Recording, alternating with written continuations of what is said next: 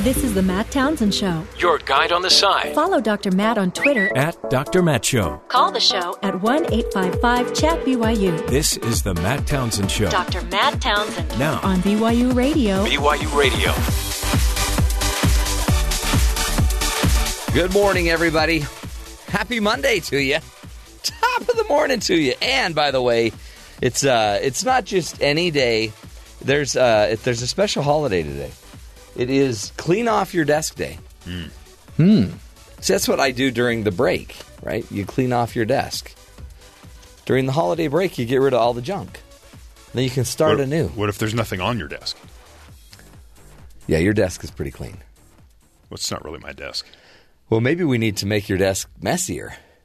Should I give you? Let's do more paperwork. You have to have a desk to mess up. Yeah. Yeah, they keep taking Jeff's desk. They gave me a corner and a coloring book. They're like, shh, be quiet. But don't Just be offended by that. Stay within the lines. Don't make any noise. A lot of co-opting of desks in this building. I know. Well, you guys, It's fine. They have to rotate you guys. And I only need a desk for the period of time I'm here. Most of the time I'm in here, not even at my desk. I know. Maybe you don't even need a desk. Maybe you just need a laptop. Now, that'd be nice. Yeah. Huh. Put in a request. No, because then it'd be like your laptop, and you got to call somebody every time there's an update to a program. Yeah. But it's good. That's annoying. It's all good. It's all good. Hey, happy Monday to you, and happy Clean Off Your Desk Day. Great chance to just, straighten up, do your paperwork, get your year-end reviews done, your development plans ready. Yeah. All that fun. We'll be talking about Meryl Streep. She she went off a little bit. A little bit. And apparently Hollywood's not very, into Donald Trump. No way. Yeah. New news. And he responded this morning. Yeah, he did. Yeah, which is, something he should worry about. Did he congratulate her on her award? No. I think he thought she was like a mediocre actress. Something about being overrated. Overrated, that was it. Yeah.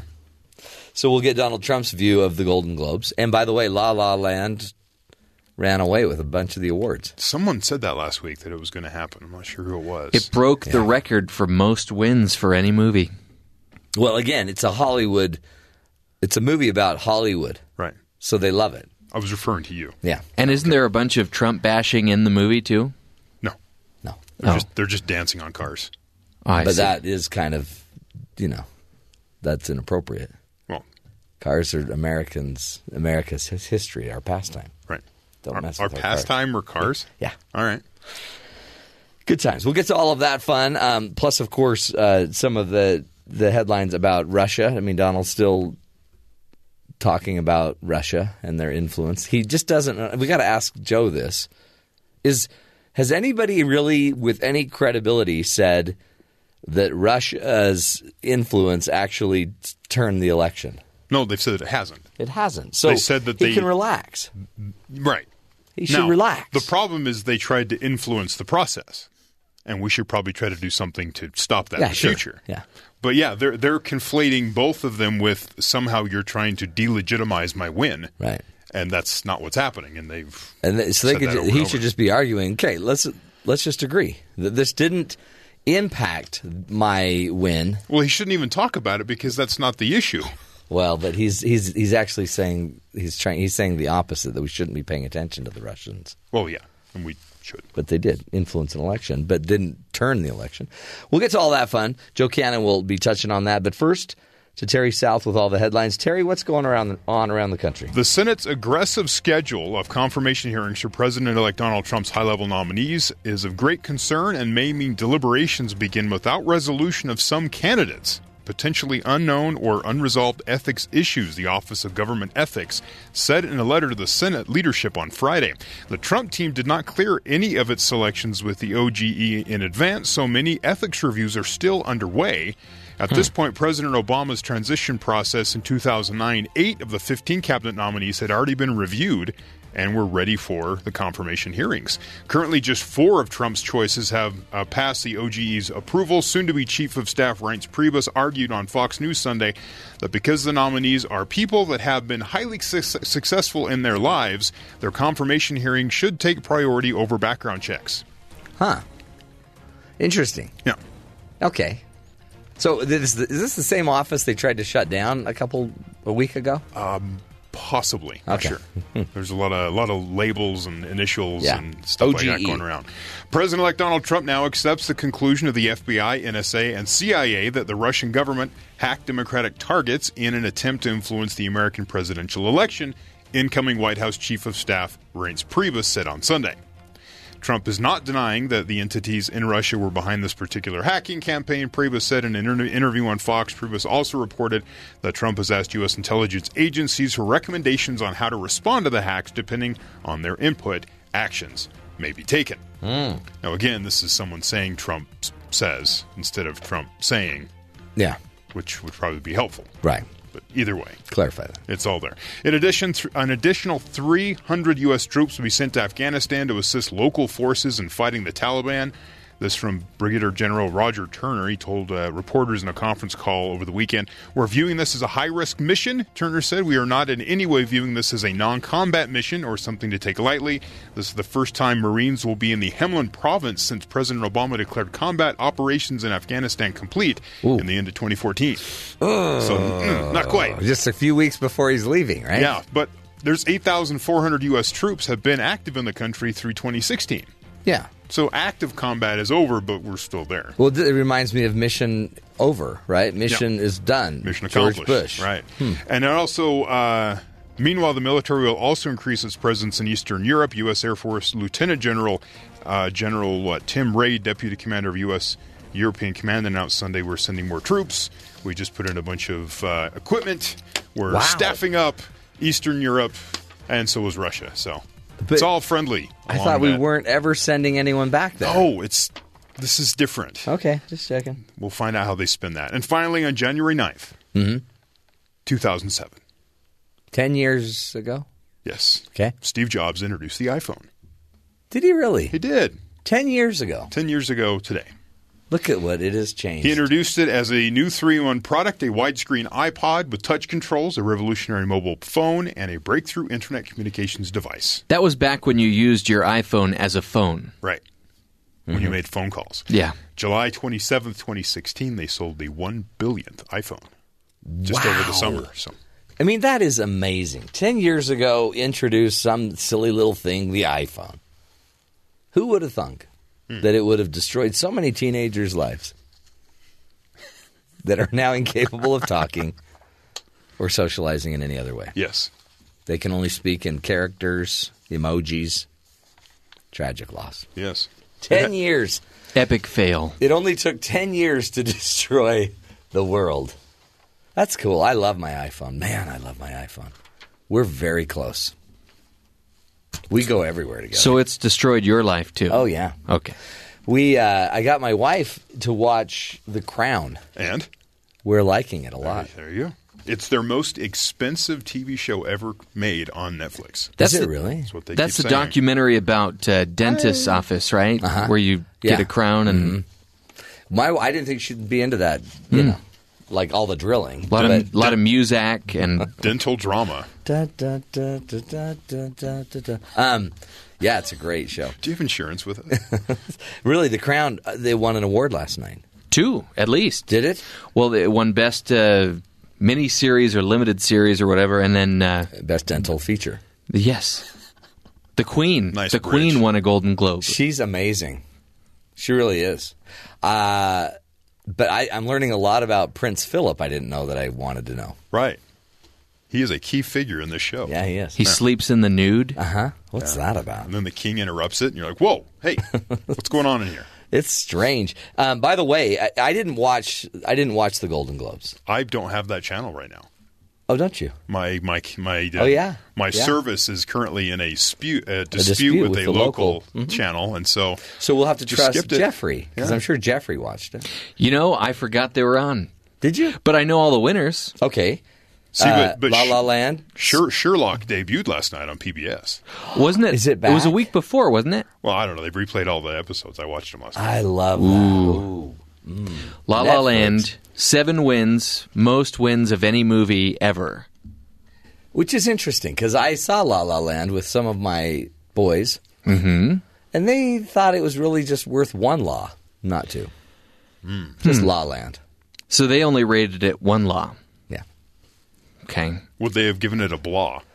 Yeah. Oh, yeah. La La Land? They didn't get it. It just kind of went right over their head. But you brought up a good point. Anything that celebrates Hollywood or pats itself on the back, they're going to award it. Oh, and how hard they've got it. They've got a very hard life. Hollywood's a hard life because it's hard to be a waiter for 30 years wanting to be an actor for those that were suffering, which is what La La Land's kind of – not a waitress. I can't remember their jobs. I have no idea what the movie's about. Oh, yeah, you haven't seen it. They started singing, and I went, well, you know. Well, and this brings us to an important point because Meryl Streep even invoked the fact that now Hollywood is kind of on the outs. Yes. And there was one performance this year that stunned me. It sank its hooks in my heart. Not because it was good. There was nothing good about it. It was that moment when the person asking to sit in the most respected seat in our country imitated a disabled reporter, someone he outranked in privilege, power, and the capacity to fight back. When the powerful use their position to bully others, we all lose. Yeah. There you go. Now, many have cried and said that Hollywood has been bullying mainstream America for a long time, sending them things they don't want to watch. You don't have to. Shows that should never have been produced. You just move on and don't pay attention. So certain series. I feel like I might have been abused by La La Land. Yeah, your wife, I think, my wife liked it. A lot of people loved it. And as I tell my wife, for the sake of, us, you have a sister. Have fun. That's what sisters are for. So you've seen La La Land. Have either of you seen Hidden Fences? No. Apparently there was a reporter at the Golden Globes interviewing Pharrell Williams, who did the soundtrack for Hidden Figures. Okay. Asked him how he was going to celebrate Hidden Fences. Yeah.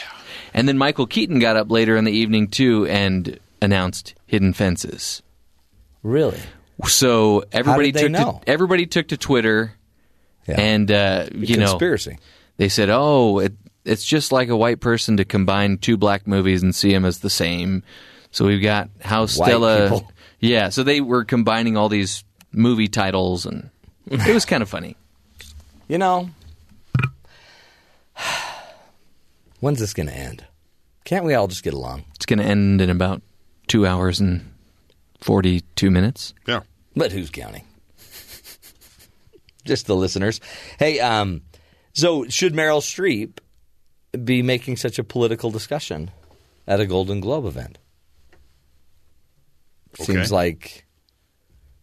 Seems like not the place. She's been political all year. She was backing a bunch of different policies against, not policies, but different. Who was she backing? It was it wasn't the Libertarian. It was Jill Stein. Was it Jill Stein? Or was she with the Green Party? I can't remember which one. She wasn't with Hillary. She was. Or was she with Bernie? She was did with you Bernie. hear what Kellyanne Conway said about this whole thing? No, but I can imagine. She said, "Wow, I didn't know that Meryl Streep was so into protecting the rights of the disabled," because she didn't hear her say anything about the beating on live Facebook from 4 teenagers in Chicago of a mentally challenged child. Right. Didn't hear anything about it from Meryl. Does Meryl need to include everything that's happened in the last Everything. 72 hours? Here we go. And this is the battle. Hollywood. And so you wonder, is it just going to get worse? And then Donald beat up Meryl. And then he comes out at 6 a.m. and instead of probably just letting it go because who cares, he decides to jump in. But she made a really good point because it was like it's the highest position in the world. And as I'm watching The Queen, or what's it called, The Crown, yes, I'm learning a lot that you have to honor the position. Yes, but some would argue that that's not the real Donald, and that he's lying just to get into the White House. Doesn't Meryl Streep make a living from lying in order to get awards? Well, she's upfront about it. Yeah, she knows. Everyone knows. She's not saying one thing and changing positions a few months later. She's an actor. And apparently Meryl Streep, she lost her voice here, but she killed it at Carrie Fisher's memorial service. She sang a song. Really? I didn't know that. Oh, wow. I mean, I read it and I thought, wow, I didn't know. And then I remembered she was the mama. She sang in Mamma Mia. Hopefully not. She didn't sing as Florence Foster Jenkins, though, because that would have been a disaster. I don't think. I think I don't know what song she sang, but it was something that Carrie Fisher would have loved. Man, that went weird. Yeah. What do you think about everybody is kind of weirded out, it seems like, about the Russia deal? What about it? They just went through the hearing, or not the hearings, the intelligence reports. And I'm not quite sure yet if Donald thinks Russia's a problem. If you look at the intelligence reports, they actually say that the NSA and the FBI, it's the FBI, the NSA, and the CIA. The CIA and the FBI are all on board. They're all on board. The NSA is about 80%. Yeah. And you think the NSA that has all the all the electronic eavesdropping capabilities across the globe, they would have a better idea than anybody else, and they're about 80%. But so you pretty much got everybody on board except Donald. And this is what we're going to ask Joe. Is it simply because Donald is afraid that they're trying to delegitimize his presidency? That's what it sounds like. Sounds like it. So is there a way to tiptoe through that where Donald can accept that Russia intervened and we can still say it didn't he's not an illegitimate president. It's not right. It didn't win him the election. That's got to be asked. I don't know. You got to quit dancing. This isn't La La Land, for heaven's sakes. This is the real deal. I don't want anybody to think I didn't love La La Land. I mean, I didn't, but I like parts of it. You just don't like dancing and singing. I actually do. Ryan Gosling really do. and Emma Stone, and I think they were great too. You don't like Los Angeles. I don't know what it was. It just kind of kept going. Happiness. And maybe it was because my kids were there every 5 minutes saying, "How much longer are they going to dance?" Anyway, tons of fun. Stick with us, folks. Joe Cannon up next. Our Joe in the Know. Our Washington insider is going to give us some insight into what to be looking for in the next few days and months of the Trump presidency. Stick with us. We'll be back.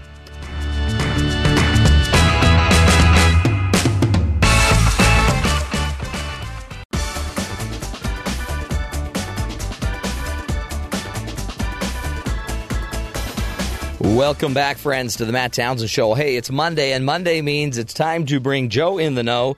And Joe is our Washington insider, we call him. Really, he doesn't like that title. He just knows people and has a lot of great insight that we like to use to understand better what's going on in Washington.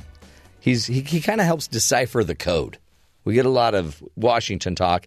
Joe was a past chairman of the Utah Republican Party, was also a candidate for U.S. Senate, served as an administrator in the EPA, U.S. EPA, underneath the Reagan administration, also was editor of the Deseret Morning or the Deseret News. So he's got it all. He's a media. He's in the know on the media, in the know in Washington. But when it comes to Donald Trump and understanding Donald Trump, who knows what in the know means anymore? Joe, welcome to the show, my friend. Hey, thanks, Matt. Thanks for having me. Have you ever seen a person like Donald Trump in this in the presidency? I mean, who has had a personality like this? No, there's a legal expression called sui generis, meaning the thing completely unique, a unique thing. There it is. Trump is definitely a unique thing. I mean, like last night, Meryl Streep takes on Donald Trump and speaks, I think, for a lot of people that are just not in yet. They're not buying into it. They don't like him. What do you think? And then he gets up this morning and basically questions how good of an actress she is. Does this ever end, do you sense? Well, I mean, look at even last week. I mean, we haven't been on for a couple of weeks, but last week he starts the week out by shooting bullets at Arnold Schwarzenegger for not having as good a ratings as he had. And, of course, I think Schwarzenegger got the best of that one. Basically, very funny, response. Say, well, I hope you worry about all the people as much as you're worried about your ratings. Oh, boy. Yeah. On a reality TV show. But, yeah, I mean, he is shoot from the hip guy. Not sure everything he does is shoot from the hip, by the way, but in certain areas, like when he's personally challenged, he will just strike back through the famous Twitters. Right, go off. Do you sense this is a big week? He's put his cabinet together, and actually put it together pretty quickly.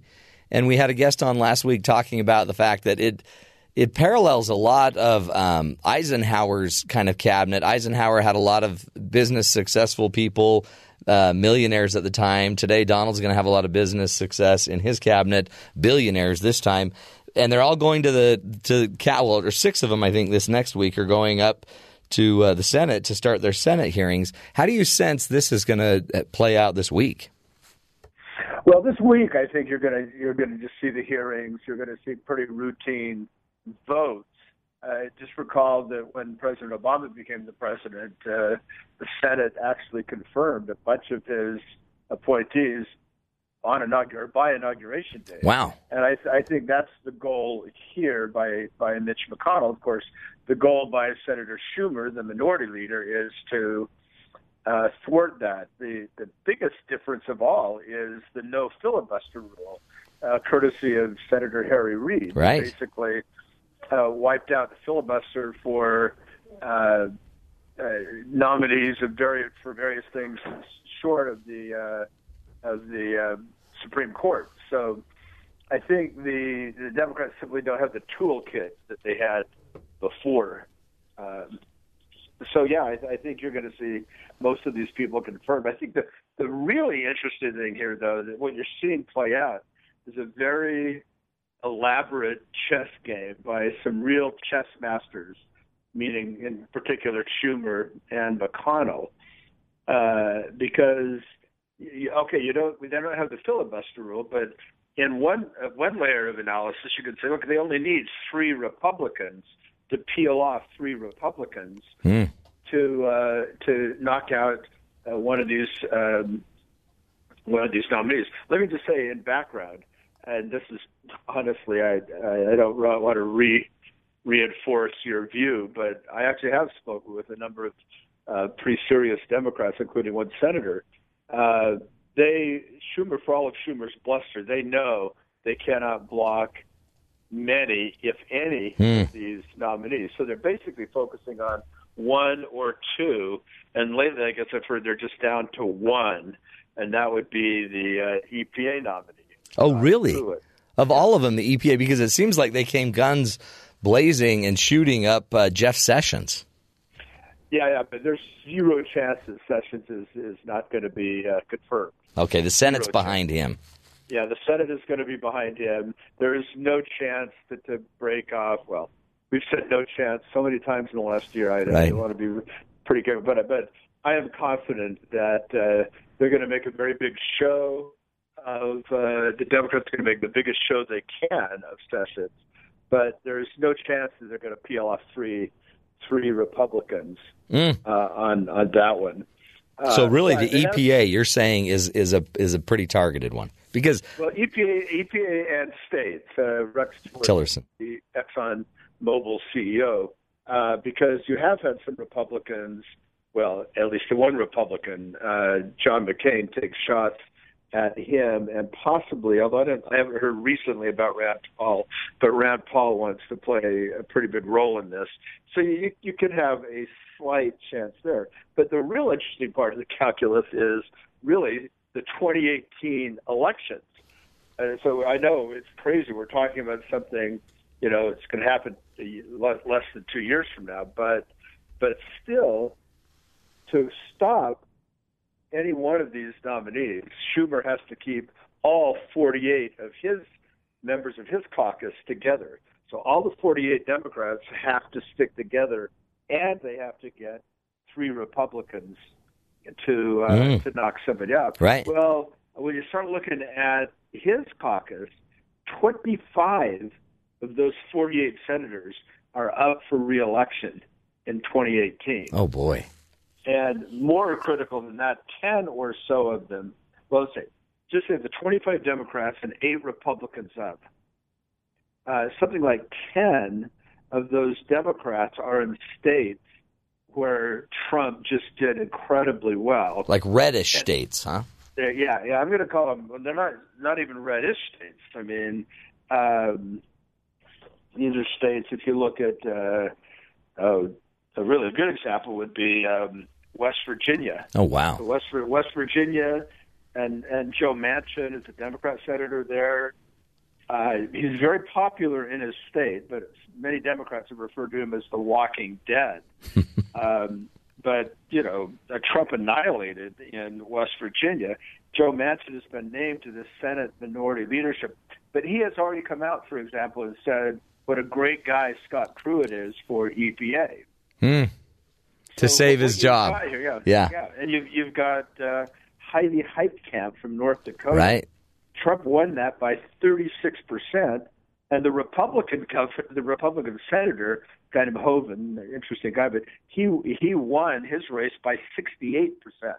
That doesn't mean he got 68%. He won it by he got 79%. Holy and cow! His opponent got 17%. So you've got in these red states, and maybe it's worth going through just a bit. Yeah. In Indiana, you've got a Democrat up, Joe Donnelly, fairly popular guy, but it's a very, very red state.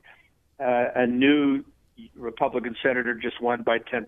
You've got Montana, a guy named John Tester. Now, again, John Tester is very popular, but Trump won Montana by 21%. You've got Florida, where Rubio won his race by 8%. It was a much narrower victory, but Bill Nelson is up there. You've got Missouri. I won't go into the details of all these, but Missouri, Ohio, North Dakota, Wisconsin, West Virginia, Pennsylvania. It says 1, 2, 3, 4, 5, 6, 7. So 9 states that are very either somewhat or very, very Republican. So that's, and again, there are 25 Democrats up altogether. Of the 8 Republicans who are up, only one of them is from a state that went for Hillary Clinton, and that's Senator Heller from Nevada. Now, but he's a very strong candidate, and he just decided he was going to run for the Senate again. He's the incumbent, but a lot of people were thinking he was going to run for governor, but by saying he's going to run for the Senate. So he's the incumbent. He's a Latter-day Saint, a Mormon, in a state that one reason Harry Reid kept getting elected was because of the LDS vote there. So there are basically almost no vulnerable Republicans and a lot of vulnerable Democrats. So, and if he could peel those off, then it would give him, I guess, the filibuster proof majority.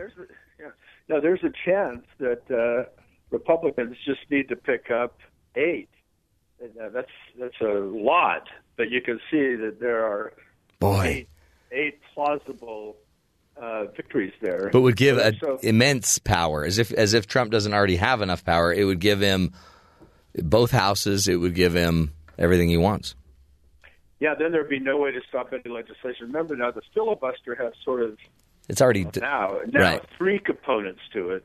You've got to get 60 senators to pass legislation. I don't hear anybody talking about getting rid of the filibuster on legislation. I mean, there are a lot of Republicans who like that idea. But the Supreme Court is a very different story. When that nominee comes out, which I expect to come out at least by January 20th, if not right on to the 20th, I think President-elect Trump is going to announce that. Well, technically, the filibuster rule applies to the Supreme Court now, and nobody's really talking about repealing it except some very knowledgeable, thoughtful observers are saying if the Democrats really post up and they really decide to filibuster that, even that rule could be in jeopardy. So this is that's scary. Back about 2018. Really, the relevance of that is this week, because you're asking about this week. What is the relevance of that this week? For Schumer to really stop any given nominee, he's got to keep all of his 48 and get free. But as you see, a bunch of those 48 are very, very vulnerable senators running for re-election. And they don't want to be tagged as somebody who obstructed the Trump agenda, especially in areas where it really mattered, like the EPA administrator, which is like going back to Joe Manchin, who's a member of the Democrat minority leadership, came out in favor. I don't know. Did he really? I don't know if he said he was going to vote for him, but he said he's a very nice man, and he could see how he would make a great administrator of EPA. Boy, Schumer's hands are tied. Yeah, it's a lot tougher than it looks just on the surface of it. Well, plus there was a report that leaked out somewhere that Trump had made a comment that he actually prefers Schumer to Paul Ryan. As far as friends, I mean, he's closer with Schumer because I guess they knew each other in New York.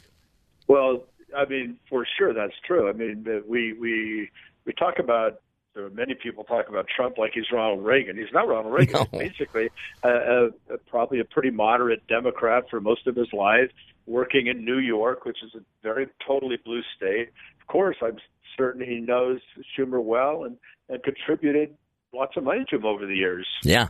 I mean, in a way, in the back of my head, I keep hoping that this might be a time where we actually start getting maybe some bipartisanship, some work done, maybe a better relationship between the president and the Senate minority leader or majority leader. I mean, or a minority leader, I guess it would be. It would be, I don't know. There might be. I don't know. I keep having a hope in the back of my head that something's going to change, but then I never know. Joe, let's take a break. Come back. I'd love to have you talk a little bit about what you think is really going on with Russia.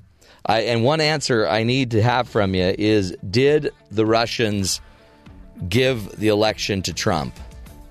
Joe Cannon will answer that after the break. Could Trump have won it without the help of the Russians? We'll find out. Stick with us. This is the Matt Townsend Show, helping you see the good in the world and be the good in the world. We'll be right back.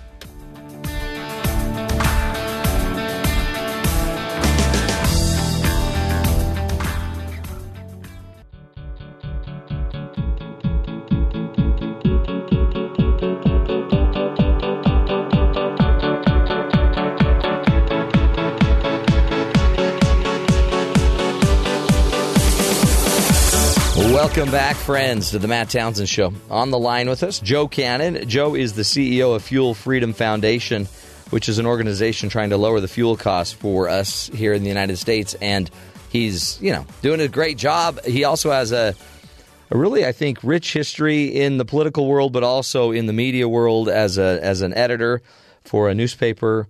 And so we like to pick his brain, find out what he's hearing behind the scenes, as well as just making sense of the political talk that we hear. Joe, welcome back, my friend. Thanks, Matt. Hey, so the Russians, they finally have briefed the president. They also have briefed the president-elect Donald Trump about the Russian scandal. What do you think? Did the Russians tip the hand, give Donald Trump the election? Yeah, I mean, the answer is I don't know. I kind of highly doubt it. I don't doubt at all that the Russians were deeply involved. I mean, everybody except Donald Trump seems to recognize the fact that they were deeply involved in hacking and doing whatever mischief they could. I mean, the interesting thing is, where did they start? I mean, the stories now are, well, they never expected Trump to win, so they were really trying to undermine Hillary's presidency. That does sound fairly plausible to me, because I don't know anybody, with the possible exception of Kellyanne Conway, Donald Trump, and a very few people next to him, who really believed that they were going to win. So I kind of doubt the Russians were any smarter than most. That makes more sense, right? That they were just trying to destabilize Hillary down the road. Yeah, and so they kind of maybe inadvertently helped Trump, but there's so many factors in an election. I mean, she did win the popular vote, right? And so the question is, well, what effect did it have in those individual states? And in each of those states, you can make a pretty plausible argument that they were just tired of deep blue policies and wanted to try something new. And I'm talking about sort of the blue wall that changed at least from all blue to at least partly red. Yeah. Which is what, in fact, gave Trump the presidency. Well, how would you advise Donald about, because at some point, and Lindsey Graham keeps saying the same thing, that, look, no real credible source is saying that the Russians tipped the scale for Trump. So Donald needs to accept the Russians were involved and go take that on as a leader and still fight that it's legitimate. He's legitimate. He's the president-elect. I honestly, as we've said many times, who knows what's going on inside of his brain? Some kind of calculus could be going on in that I think he sees, as many have, including Hillary Clinton and Barack Obama and George W. Bush, possibly even Ronald Reagan, although Ronald Reagan turned out to be right in his assessment. They believe that they could work with these Russian leaders. Mm-hmm. And then they find out that they can't. They find out that the ancient geopolitical fact that Russia is our enemy. And the question is, how hard are they going to fight? How hard do we need to fight? And so, I think whatever Trump's going in presumptions are, at the end of the day, he's going to find out that they're a geopolitical foe, but that, as also in history, we worked with the Russians in World War I and World War II, well, way more in World War II, as allies, even though we were also geopolitical opponents.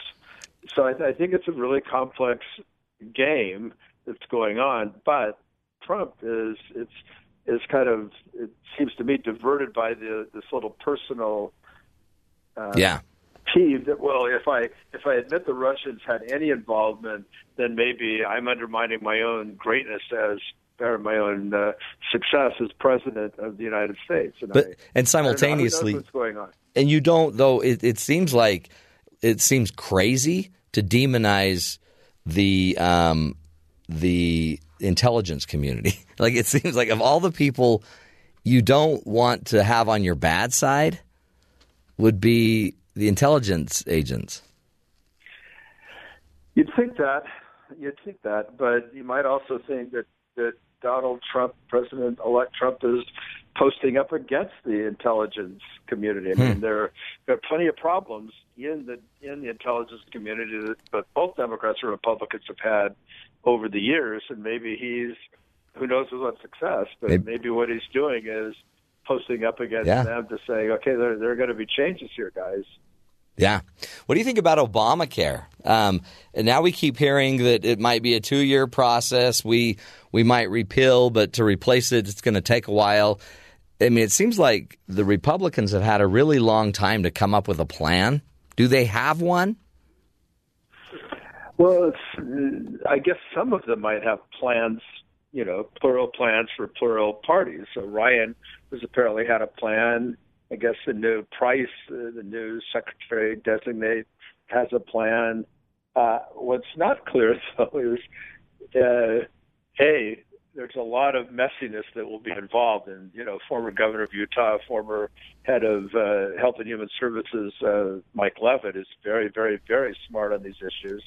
And, strong Republican, recognizes that it's going to be very messy because you can't just undo something that now does insure 20 or so million people. Right.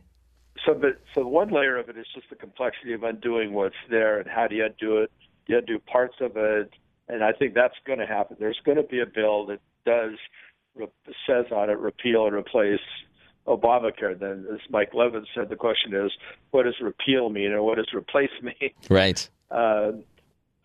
So I don't know. That within the Republican caucus, you've got differences, not about whether it's good or bad, but in replacing it, what impact is that going to have? What fiscal impact is that going to have? And you've got a bunch of senators and some House members saying, wait a second, if we're replacing something here, we better do it in a way that's not going to cost any money. Well, that's probably not possible. Right. And so within the caucus, you have questions about the whole replace part of this equation. I don't know how that's going to come out. I mean, I just don't know. Yeah, and it seems like everyone's made the promises. Things have to be done. When you start looking at Obamacare, that's going to be a tangled web. Plus the wall. Donald came out about building the wall, but then they were thinking of maybe sneaking the whole wall into existing legislation, which means Congress would pay for it, not necessarily the Mexicans, as Donald had promised. How much rewriting of his promises will have to be made, do you think, in the next 100 days? Well, some for sure, but there was a really good article in The Hill, which is sort of an inside Washington publication that just looks at things on the things happening in Congress. Basically said that there are quite a few things that he promised to do that he can do, and pretty quickly. So, repealing, we talk, and almost all presidents do this, but when you undo the executive orders, which have largely been the sort of the skeleton, the infrastructure of lots of President Obama's policies have been manifested, as he himself famously said, I've got a pen and a telephone. So a lot of what he did really was done through executive orders. Those could all be rescinded on day one, and they will be. And unlike in other presidencies where the same thing has happened, it will be just much more consequential by invalidating the Obama executive orders. That will have many layers of those. There are science issues there, things that govern the military that were done through executive order, right. Things that affect universities, higher education, done through executive order. And a lot of the things were also done by letters, sort of from the agencies and departments that were not themselves actual regulations that ended up governing. So you look at Title VII and Title IX of Education Act, Civil Rights Act, and the Higher Education Act. I'm getting the wrong sections in the Higher Ed Act, but in those acts that look at how you deal with sexual issues on campus, a lot of that has been done by executive order and by these letters from the agencies, including the Department of Justice. So you've got this whole web of executive orders and enforcement / advisory memoranda that could be undone that have nothing to do with Congress, and that will turn out to be massive. It's going to take a long time for news media outlets to sort of go through that, unpeel that onion, and see exactly what did happen. Which goes to your point. The answer is a lot of things happen. Can the wall be built by Mexican money on day one? No. That's not going to happen. Is it going to deport tens of millions of people? No. Will he deport some people? Yes. We're already looking at lists of criminals that are identifiable resident aliens. Can they deport them? Some of them, yes. Which is why your point at the very beginning about the 2018 election and how many senators are sitting in precarious positions, if Donald could help turn some of those by 2018, he'll have a lot of power to actually do more than just executive orders. Right. Well, I think personally that the Supreme Court filibuster is not going to stand more than one appointee, if that one. Yeah. The legislative filibuster, I don't see a lot of appetite to change that. No. On the Republican part. So there is a way to change it, and that's get 60. 60 does That's right. change that picture. Then you're making legislation, right, instead of just proclamation. Yeah. So. Wow. Talk about, we only have a minute or so left. What are we missing? What should we be paying attention to? What should the average listener be thinking about that maybe the media aren't talking about?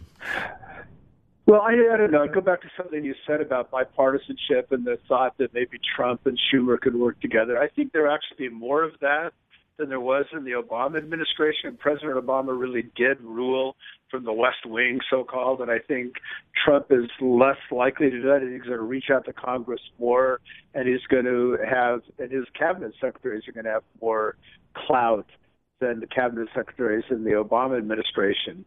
But having said that, the fact is there's a deep, deep cleavage in the United States of America. It's very deep. You started out the program talking about who's the actress? Meryl Streep, yeah.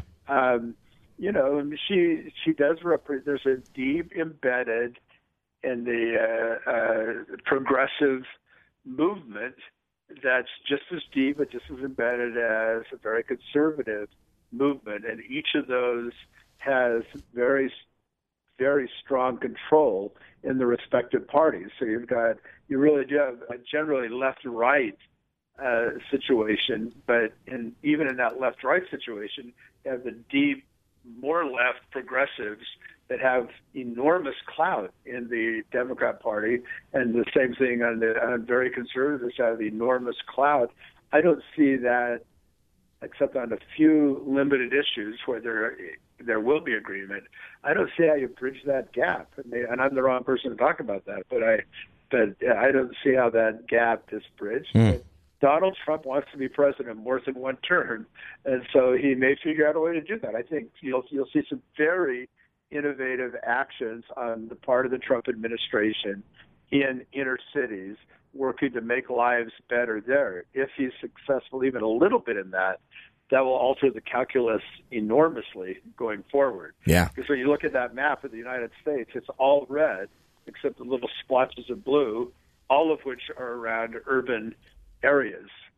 And boy, what if he could get in there and do, that'd be amazing. Improve the lives of people in those inner cities, mostly African Americans, mostly Hispanic. That will make an enormous difference going forward in maybe altering that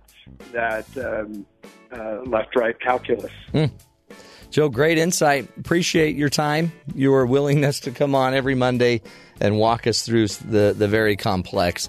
Joe Cannon's his name. Go to check out his website, fuelfreedom.org. Just some wonderful work that they're doing at trying to minimize your fuel costs here in the United States. It's complicated, but what if we could? What if we could solve some of the big problems, some of the deaths in Chicago, for heaven's sakes? What if we could, get some work done instead of dividing the country? We'll take a break, come back. This is the Matt Townsend Show, helping you see the good in the world. We'll be right back.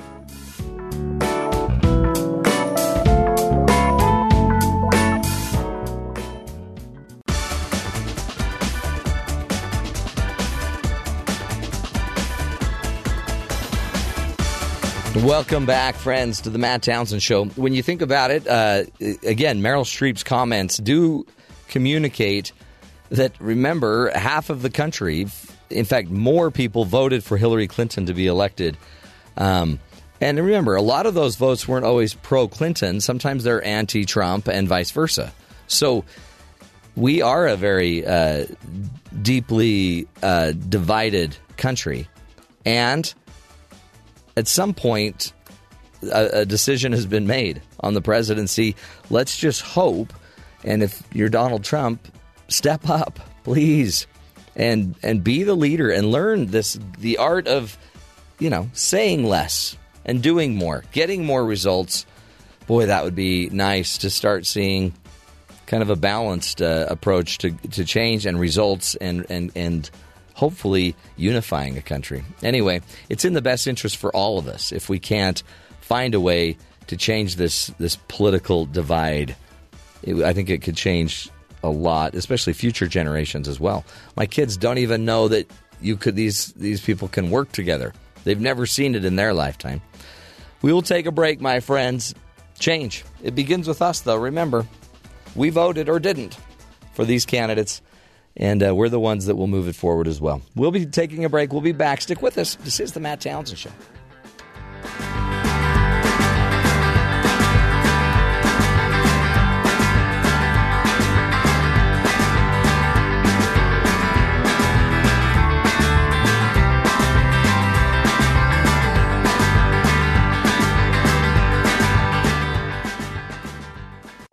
This is the Matt Townsend Show. Your guide on the side. Follow Dr. Matt on Twitter At Dr. Matt Show. Call the show at 1-855-CHAT-BYU. This is the Matt Townsend Show. Dr. Matt Townsend. Now on BYU Radio. BYU Radio. Good morning, friends. Welcome to the Matt Townsend Show. Dr. Matt here, your friend, your coach, your guide on the side. We do what we can on the program to help you get the information you need. And in fact, some information you don't need. We call it empty news.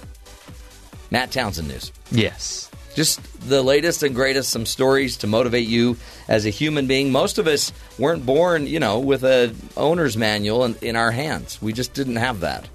So we have to figure it out as we go. That's why we give you the show.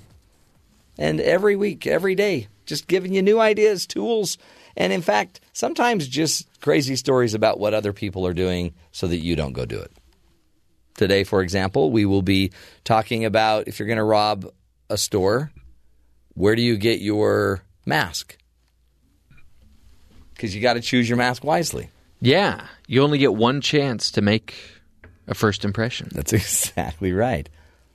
As a bank robber and as just a human being, you only get one chance to make a good first impression. Should you choose the Chewbacca mask? Some would say no. I'd go with something a little more subtle. Maybe a human face, maybe a past politician, a Nixon perhaps. Who knows? It's a little more tasteful. Yeah. Reagan. You could always go with Reagan. He makes a great mask for an armed robbery. Who doesn't love Reagan? And he was an actor. So, you can go with Meryl Streep if you're frustrated by what Meryl said last night. So, there's a lot you can learn. Today we'll be talking about that. Also, it is Clean Off Your Desk Day. This is the day you clean it up. Time to start the new year. Clean off your desk. Now, if we don't have a desk, then I suppose we can clean off our metaphorical desks. They keep moving you two because you're always here in the early morning hours when no one else is here. So they're like, pick a desk. Take any desk you want. Yeah, so I use Don's desk in the morning. Oh, do you? I just break into his office. Yeah, he was asking me who took his handle off. Yeah, he came in, he's like, somebody's been sitting in my chair. Yeah. Somebody's been eating my oatmeal. I've heard this story. Somebody's been reading my emails. I don't remember that part of it. Oh. But you don't need a desk to know you're important, you guys. Just know right now, because I'm saying it, you are both very important. I don't want a desk because I think that implies you have to sit and use something more than I really want to be implied with. That doesn't make sense, but I think you get the sentiment. No, yeah, totally. You guys are sad. Jeff. This I think we hit a nerve on Jeff there. What I don't understand is decorating a desk. What do you mean? When people bring in a potted plant or that's toys not decorating. Or that's pictures just oxygenating. Is that what it is? Yeah, just trying to oxygenate your desk. So what you're trying to say is any of us could be gone in a split second. Well, yeah. Have a box ready just to fill up. See, that's the thing. Is that why you carry a box around? Everyone needs a box to fill up all their personal effects to go, whereas if you don't have any personal effects, you just walk out the door. So decorate your box is what you're saying. You can do that. You think the show's just going to be canceled at any moment? No, but just past history is got me gun shy. How's that? Okay, that makes sense. But again, if you carry a box around like you do, Terry, you don't have to have it on a dolly. Well, you're always pushing your dolly around. It's hard on my back to carry all that stuff all the time. So if you just put a couple wheels on it and pull it through, My dolly's an American Girl. Wow. Your wife? Or are you talking about a real doll? An American Girl doll? I'm sorry. Are they a sponsor of the show? No. Okay. By the way, we'll be introducing a new sponsor as well today. Man, all kinds of stuff today. It's a great... What was the name of the new sponsor? You don't want to just tease it and move on? You can't give away the surprise. It's a great sponsor.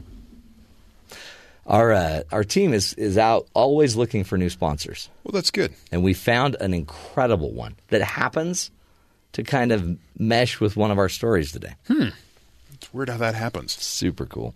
We'll be getting to that fun, plus cleaning off your desk, of course. And then we talk a lot about fake news, like made-up news that's there to kind of distract and distort the truth. It was talked over the weekend of let's get rid of that term fake news because it's being misappropriated. We're using it in a fake way. People are using it if they just disagree with it. Well, that's fake news. Yeah. But some news is not really fake, right? Well, no, there's legitimate fake news out there, but just call it for what it is, a lie. It's lying news. It's a lie. Yeah, but that's, then you're calling people liars. Well, I mean, there's liars and then there's a difference of opinion. There's two different things there. Our guest today will be talking about some research they've been doing on – because if there's any news that has to be accurate, it has to be the scientific news. You would hope. Like about vaccinations. Mm-hmm. Don't lie about what vaccinations do. But there's a lot of news out there that's not necessarily the truth. If it's a government tracking project, just say it. Right. If you're here to insert a chip – under your skin so that we can track you. If you're collecting the DNA sample so you can just further categorize all of society, say it. Well, see, so it's almost like you're spreading fake news about if DNA. If it's part of an alien-human hybrid project the government's been working on since the 60s. Wow. This sounds like you guys just... That their headquarters are in a range of mountains in West Virginia. And that Mulder and Scully stumbled into it in like season 3 of the X-Files. See, I think I see what's happening is it's hard to see what's real. Yeah. You just referenced like 5 movies / TV shows. I know. I watch too much.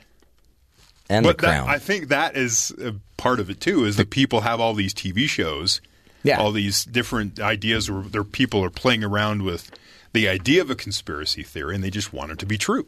Did you say The Crown? Yeah, The Crown. I think The Is Crown. she an alien or something? Mm-hmm. I didn't want to bring it up, but I haven't seen all of the series. You gotta wonder why she never takes that crown off. She did disappear for the entire weekend, and then just since New Year's, right? That's right. Then the Queen just all of a sudden showed up yesterday, and then she did almost get shot. And then you said she almost got shot by her security guard. Just saying, there's a lot of elements of nothing here that we could combine into something very. Let's just let it go. Impactful. Well, anyway, we were going to talk about why science needs to be communicated more effectively in the media so that we don't create other crazy... So what we did was the exact opposite. Yeah, I think we did exactly what they don't want us to do. Nice. We're effective that way. Oh, boy. I hope our guest wasn't listening. Anyway, we'll fix that. We will correct that in post-edit. So much to talk about, but the headlines that's where we got to start. Terry, what's going on around the rest of the country? Senate Majority Leader Mitch McConnell said Sunday that he will not allow votes on President-elect Donald Trump's cabinet nominees until those individual ethics paperwork is complete through the Office of Government Ethics. In 2009, McConnell wrote to then Majority Leader Harry Reid asking all nominees' financial disclosure forms to be completed before hearings are scheduled. We want to have all the records in, all the papers completed before they actually confirm on the Senate floor, McConnell said on CBS's Face the Nation, adding that he won't delay the confirmation process. He said in 2009, he also told we have a soundbite that McConnell told the Democrats to grow up, I believe. Yeah. Which one was that? That is Clip 4. Democrats are really frustrated that they lost the election. I was in Senator Schumer's position 8 years ago. I know how it feels when you're coming into a new situation that the other guys won the election. What did we do? We confirmed 7 cabinet appointments the day President Obama was sworn in. We didn't like most of them either, but he won the election. So all of these little procedural complaints are related to their frustration at having not only lost the White House, but having lost the Senate. I understand that, but we need to sort of grow up here and get past that. We need to have the president's national security team in place on day one. And so, yeah. There you go. Just get it done. Grow up. Now, the main problem is a lot of the people Trump is appointing have never been in government office before. Right. They haven't filled out a financial disclosure statement. A lot of these people are really wealthy. Yeah, and it takes time. It takes time to get through this stuff, and so they need the process to kind of... even Donald Trump.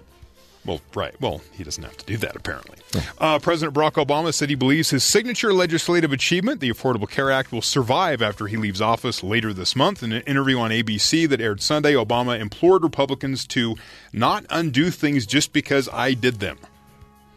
That's a good point. He was asked, do you think it'll survive? He said, it will either survive in name or it'll survive under some other label, but the elements will still be there, which is... proving to be true because there's parts of it that the Republicans have said they like. Yeah, we're not getting rid of all of it. They can't. They tick off 20 million people. Yeah. Ted Cruz met with the president of Taiwan over the weekend in Houston, fueling tensions further with China. I thought we weren't doing that. No. The visit came amid objections from Beijing. Ted Cruz said he received a letter from the Chinese consulate. He said it was curious. Asking him to uphold the one China policy, and Ted Cruz said that in America, we make decisions about meeting with visitors for ourselves. There you go. A state-run Chinese tabloid warned President-elect Donald Trump of revenge if he fails to abide by the one China policy. Wow. What do you think they do? I don't know. They'd probably send us some hoverboards that are Dangerous. More batteries will explode. People could die. And finally, the AP reports a 28-year-old Brazilian man was arrested this week in Massachusetts after authorities found about $20 million hidden in a set of box springs in his apartment. Oh, wow. The arrest of Kleber Rene Rosario Roca. Who? Yeah, is connected to an investigation into Telex-Free, an alleged pyramid scheme, according to Reuters. Authorities said that this company was originally created to swindle Brazilian immigrants, but ended up taking $1.8 billion from nearly 1 million people from around the globe. Authorities said the guy acting as a courier for the nephew of the founder of the company delivered a suitcase containing $2.2 million to a cooperating witness. They then followed him to an apartment where they found $20 million more under a mattress. He's been charged with conspiring to commit money laundering. Wow. And for putting $20 million in a mattress. You got to watch out for those pyramid schemes. You know, they send you those emails asking you for money so that they can build a pyramid, and if you're not careful, they'll get your money. Yeah. Yeah. And you won't even get a chance to see the pyramid. Great point, Jeff. Great point. Well, see, we're here to help you in any way we can. In any way we can. Okay. So, a former employee of a Florida vending machine company dressed up in a Chewbacca costume. Yeah. And stole money from a pair of kiosks that he had been maintaining. Was he trying to blend in? I don't know. Okay. Apparently, according to cops who arrested Star Wars devotee for the grand theft, according to the investigators, Darren Pickram, 56, took a total of $623 from a couple of vending machines at an office in Largo, was captured by a security camera, and the defendant felony complaint states that he was observed on video entering the location in a Chewbacca costume. Not just a mask, the entire costume. Really? Yeah. Pickram was terminated by the vending company 2 months ago. Did he get a medal? Because he didn't get a medal. He didn't. He got a Golden Globe, actually. Oh, okay, great. For his acting abilities. And while he knew enough to wear the disguise, Pickram inexplicably allowed cameras to get a shot of his face as he entered the building. So apparently he hadn't put the mask on. So always remember, if you're going to rob or anything, illegal, make sure that you're all dressed in your costume before you enter the facility. Commit to it. Just go all method out on it. Just practice. You are Chewbacca once you put that costume on. Yeah. Have somebody run through lines with you before you do the deal. Anyway. Only respond to Chewie or Chewbacca. Yeah. And apparently they only... these people had been dealing with him for 2 years. They knew what he looked like. So when they saw his face, they're like, that's Darren. I'd recognize that Wookiee anywhere. I recognize that Wookiee walk anywhere. So, interesting thing about this story, it happens to tie with one of our newest sponsors. We have a sponsor, I'm not going to give you too many details, a store that actually sells outfits to help you break the ice and provide you with confidence on the job. Are you planning to rob a convenience store but are stumped about what to wear? As every crook knows, you only have one chance, approximately 4.5 minutes, to make a first impression. So make it a good one. And buy your next disguise at the Crook Closet, the only store where criminals can find the outfits they need to feel more confident on the job. Come in now and choose from some of our more popular disguises, such as Chewbacca, Deadpool, and the timely Donald Trump mask. Not only will they keep your identity safe, but they also make great conversation starters. So while you're breaking the law, you'll have the perfect outfit to break the ice. The Crook Closet, the store where you can shop first and ask questions later. It's a great tagline. The Crook Closet. Welcome to the Matt Townsend Show. We appreciate every sponsor that we can get. The Crook Closet. It does take, you only have 4.5 minutes to make a great first impression. And quick getaway. And a quick getaway. The Crook Closet, by the way, they also do more than criminal activities, right? I think you can get an outfit for any event, right? It's more than just robberies. I think so. But, and it doesn't just help you rob banks successfully. Mm-hmm. It builds your confidence, it sounds like, too. Yeah. I mean, if you want to be Rambo and, have, a ripped body, you could go Rambo it out at Crook Closet. Yeah, who needs a year of intense physical workouts. Mm-hmm. And let's say you don't even want to commit a felony act, but you do want to scare your children. Why not dress up like Deadpool? He's kind of scary. They'll really take anybody, but they do cater mainly toward criminals. Criminal element. Because they don't have anywhere else to go. And it's an all-cash business. They don't discriminate. Good stuff. Crook Closet. You can find it right here on the Matt Townsend Show. Hey, we will take a break. When we come back, we got to be careful when you're talking about, climate change, GMOs, vaccines. There's a lot of not so valid information out there about these different scientific endeavors. How does our communication about science impact science going forward? Stick with us. We'll be talking about it. This is the Matt Townsend Show.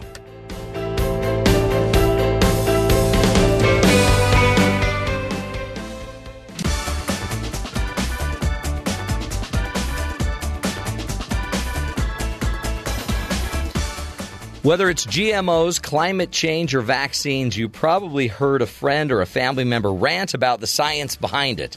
It's just quackery, right? Well, how does false information get spread? What can scientists do to provide useful information and to create a more positive public discourse? Dr. Dietram Scheufele is the John E. Ross Professor in Science Communication at the University of Wisconsin-Madison, and Dr. Scheufele is on the forefront of the science of communicating science, and we welcome him here today to have this conversation. Dr. Scheufele, thank you for being with us today. Thanks for having me.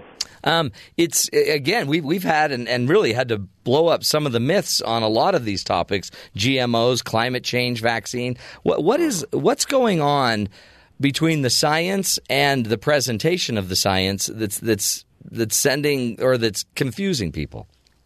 Well, I think there's two things. I think on the one hand, we have science getting more and more complicated and complex. If that's nanotechnology, if that's editing the human genome, things that are really highly complex and technical. But the second thing is that all of this modern science has implications that go well beyond the science. It questions what it means to be human. It questions if we should create materials that don't exist in nature. So a lot of the questions that are being raised by the science actually play to our values and our core beliefs rather than scientific facts. So the two very often get mixed together, and I think that's where a lot of the confusion or at least the potential for misinformation comes from.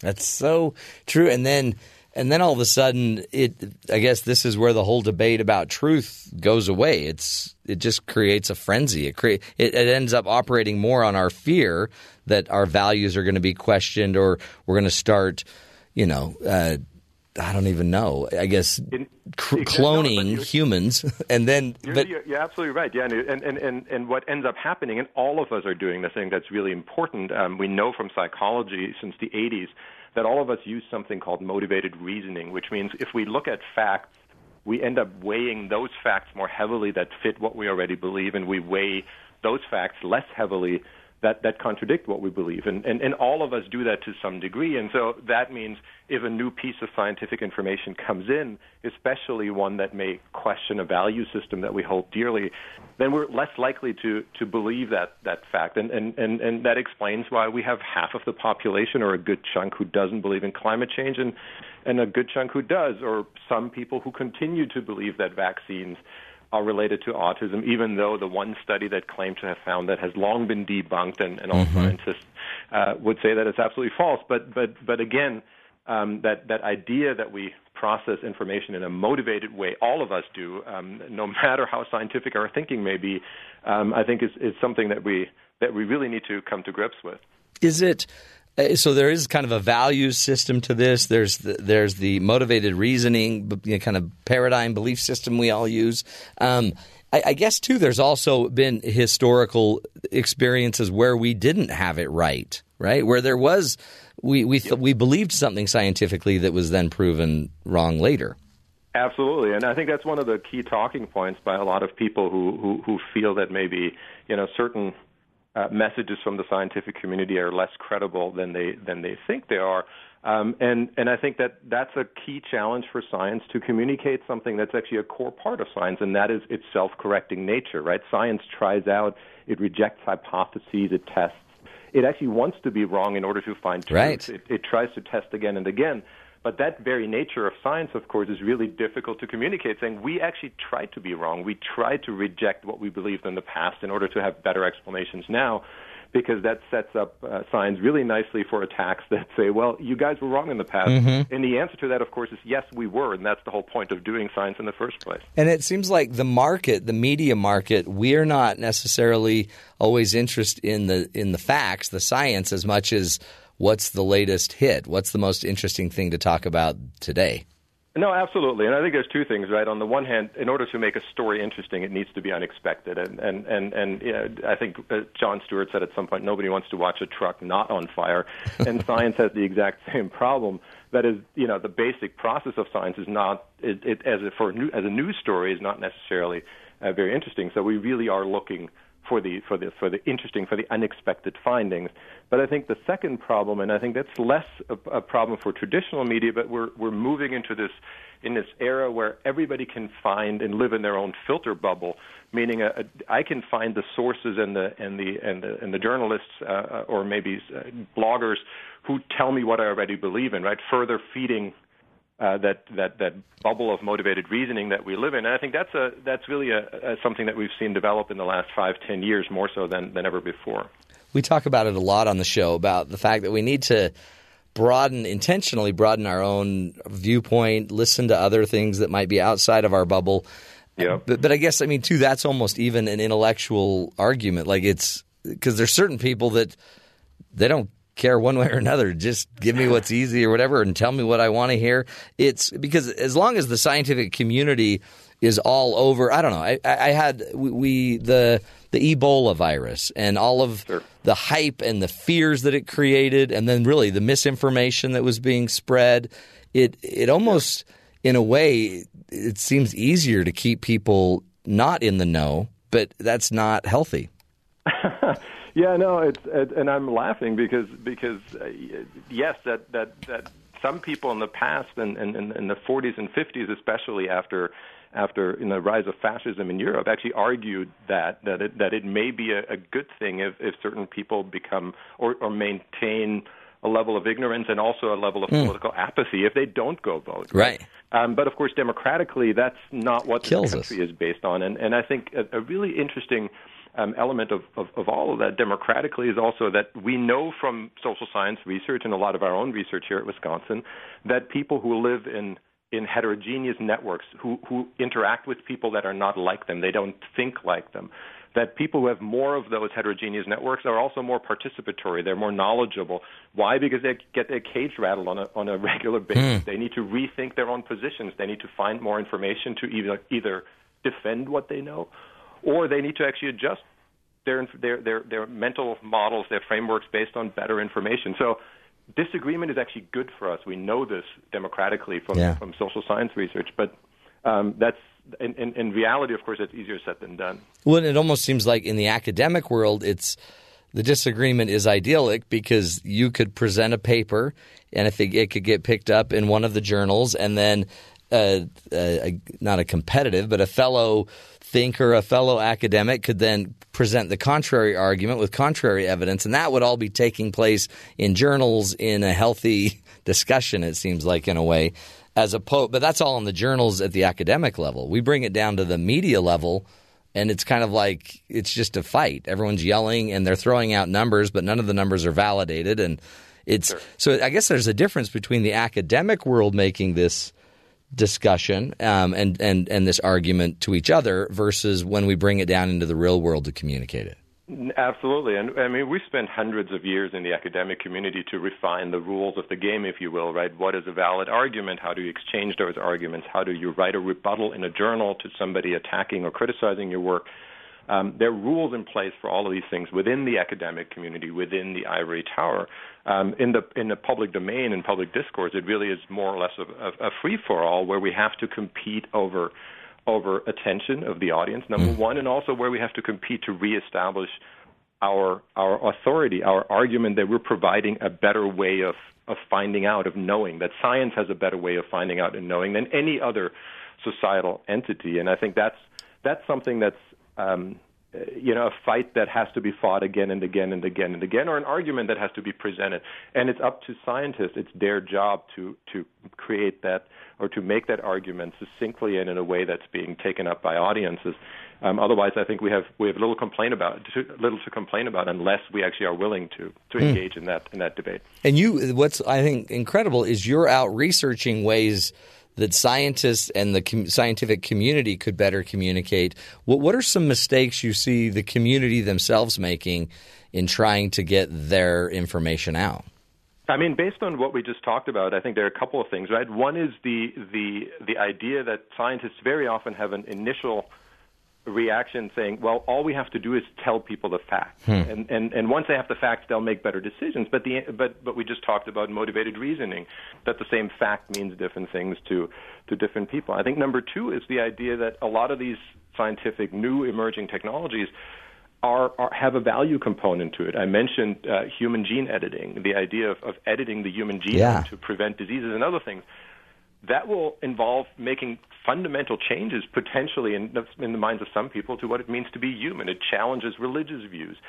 Those are debates that scientists will have to engage in if they like it or not. And those are not debates that are just scientific. They're going to be religious, ethical, moral, political.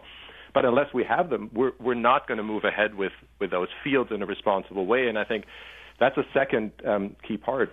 You need to engage with audiences where their values are and where their really core beliefs are. Are there and I know there are scientists that might have a religious belief about something like the Human Genome Project, for example, and yet they still believe in their faith, their religion, and they understand the Human Genome Project. Would it be better to then work with others that have maybe the values in place to be able to communicate it to that audience? Yeah, I think it's a really, really good approach to it. And some folks at the National Academies have already tried to do that, find scientists who have those value systems in place and also connect naturally to those communities. Networks, and exactly, get into those networks and share the excitement about this technology and why it's not inconsistent with those belief systems. I think some people may intuitively think, well, people need to just change their religious views or change their moral views. That's A, not going to happen, and B, that shouldn't be the outcome of good science communication. The outcome of good science communication should be us as a society moving ahead with a science that can be negotiated within those different belief systems that we all hold. Because if you do tear down the value system of somebody and their religion, in their mind they have no other choice but to then not believe your science. Absolutely. I think you're right on there. That's exactly what the outcome is going to be. You're basically going to find closed doors. They're going to slam those doors right in your face when you try to communicate. And the smartest people I know can see that both can coexist. And that's exactly it. It's powerful. Great insight. Let's take a break. Come back. Again, we're speaking with Dr. Dietram Scheufele about some research he's doing on how to effectively communicate about science. Boy, it's two things, right? It's not just about the facts. Just teaching people the facts doesn't mean everyone's going to buy into the facts. And also, we got to overcome, or at least understand, our value systems as well, and how each little scientific innovation and discovery might totally, vibrate in a negative way or a positive way with our value system. Stick with us, helping you see the good in the world, figure out how you can understand what's going on real time with the facts of life and the world, while simultaneously still keeping a value system and belief system. Interesting little lesson, huh? Stick with us. This is the Matt Townsend Show. We'll be right back.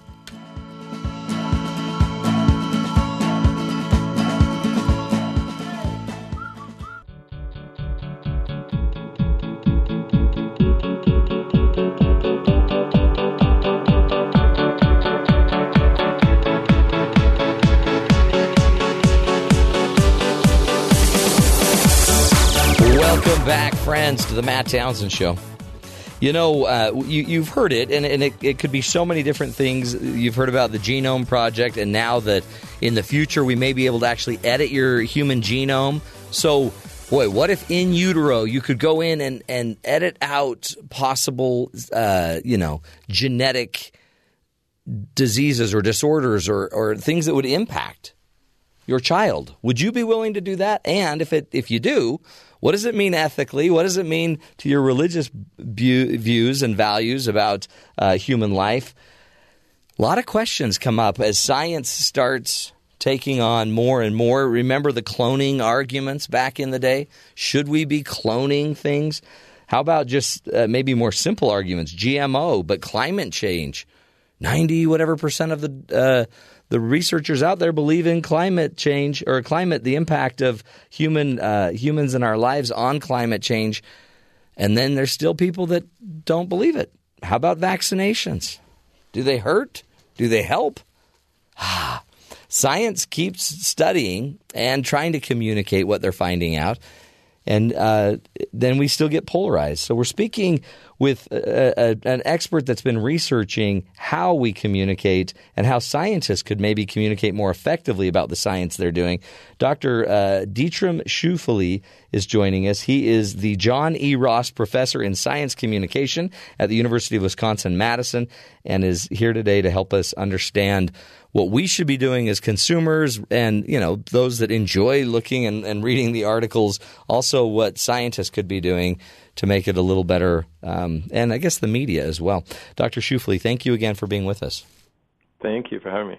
Is it so? If we look at it, I'm assuming it's a responsibility of me, the reader, to kind of notice the sourcing, figure out what it means, but it's also the media's job.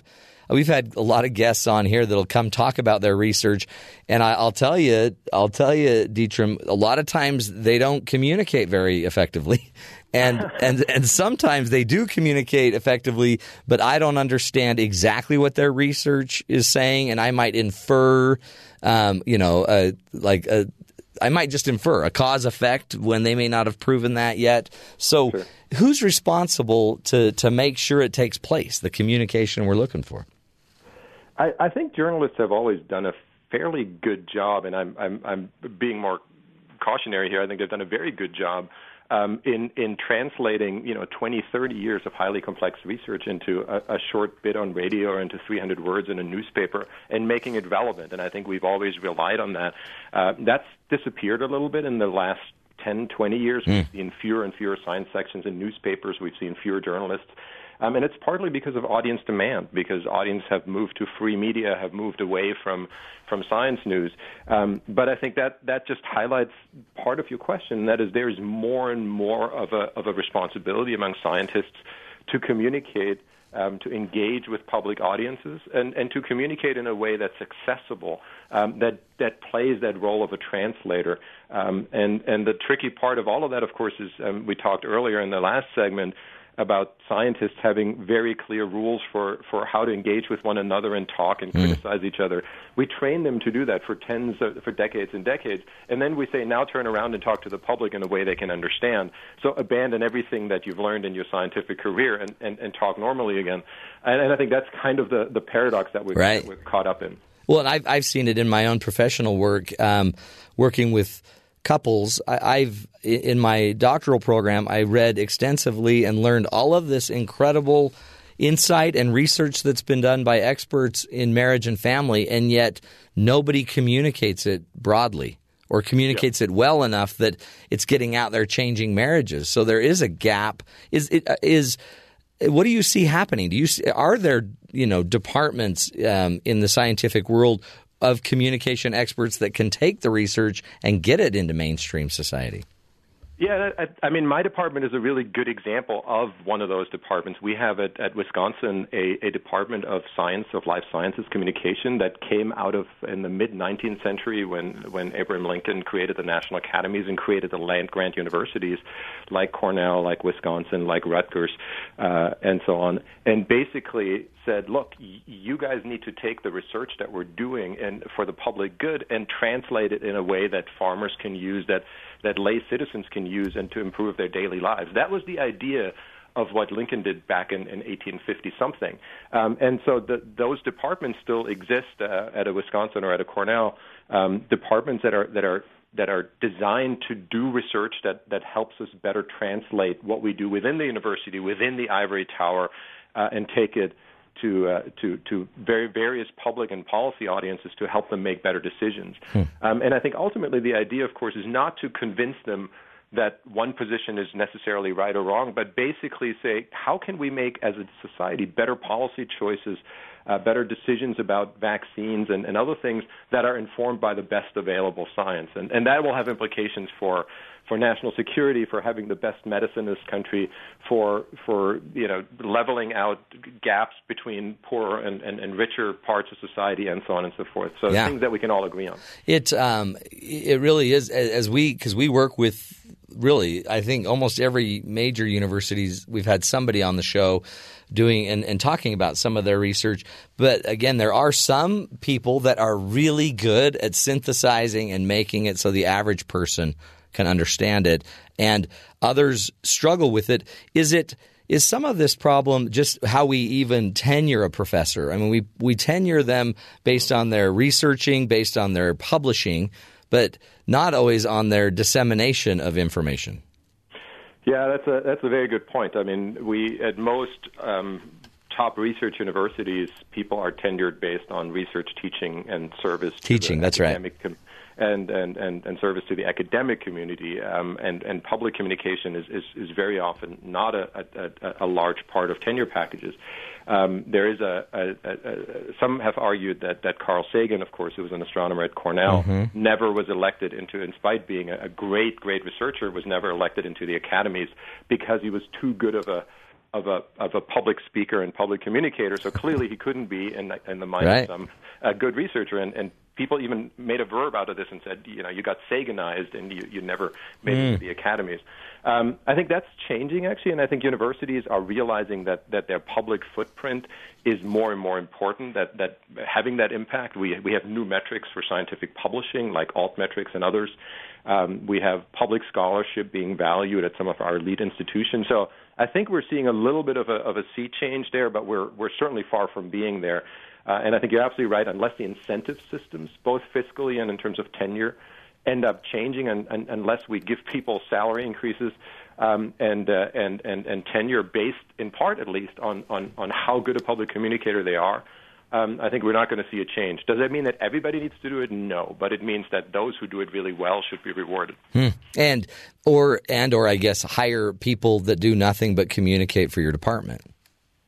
That's another, I think, approach, and I think a lot of universities have really good public information officers and now folks who deal with social media and impact through social media, reaching audiences that maybe previously we haven't reached as well. So I think a lot of universities are doing that second part much better than the first one. Yeah. I guess too, when you look at it, you can communicate as effectively as you want, but then you get back to the values argument. There are people that do not want to hear this research because it goes against what they value, what they believe in. What can educators, what can academia do to help them more? And what if you do have a value question based on that goes head to head with the research? What can I do just as a layperson? Sure, and I think there's a really good example for what you just described as climate change, which is an issue that, since Al Gore took up the mantle of climate change, has been highly politicized. People on the conservative side thinking that it's mostly a liberal argument to push through more regulations that otherwise would not have been politically feasible.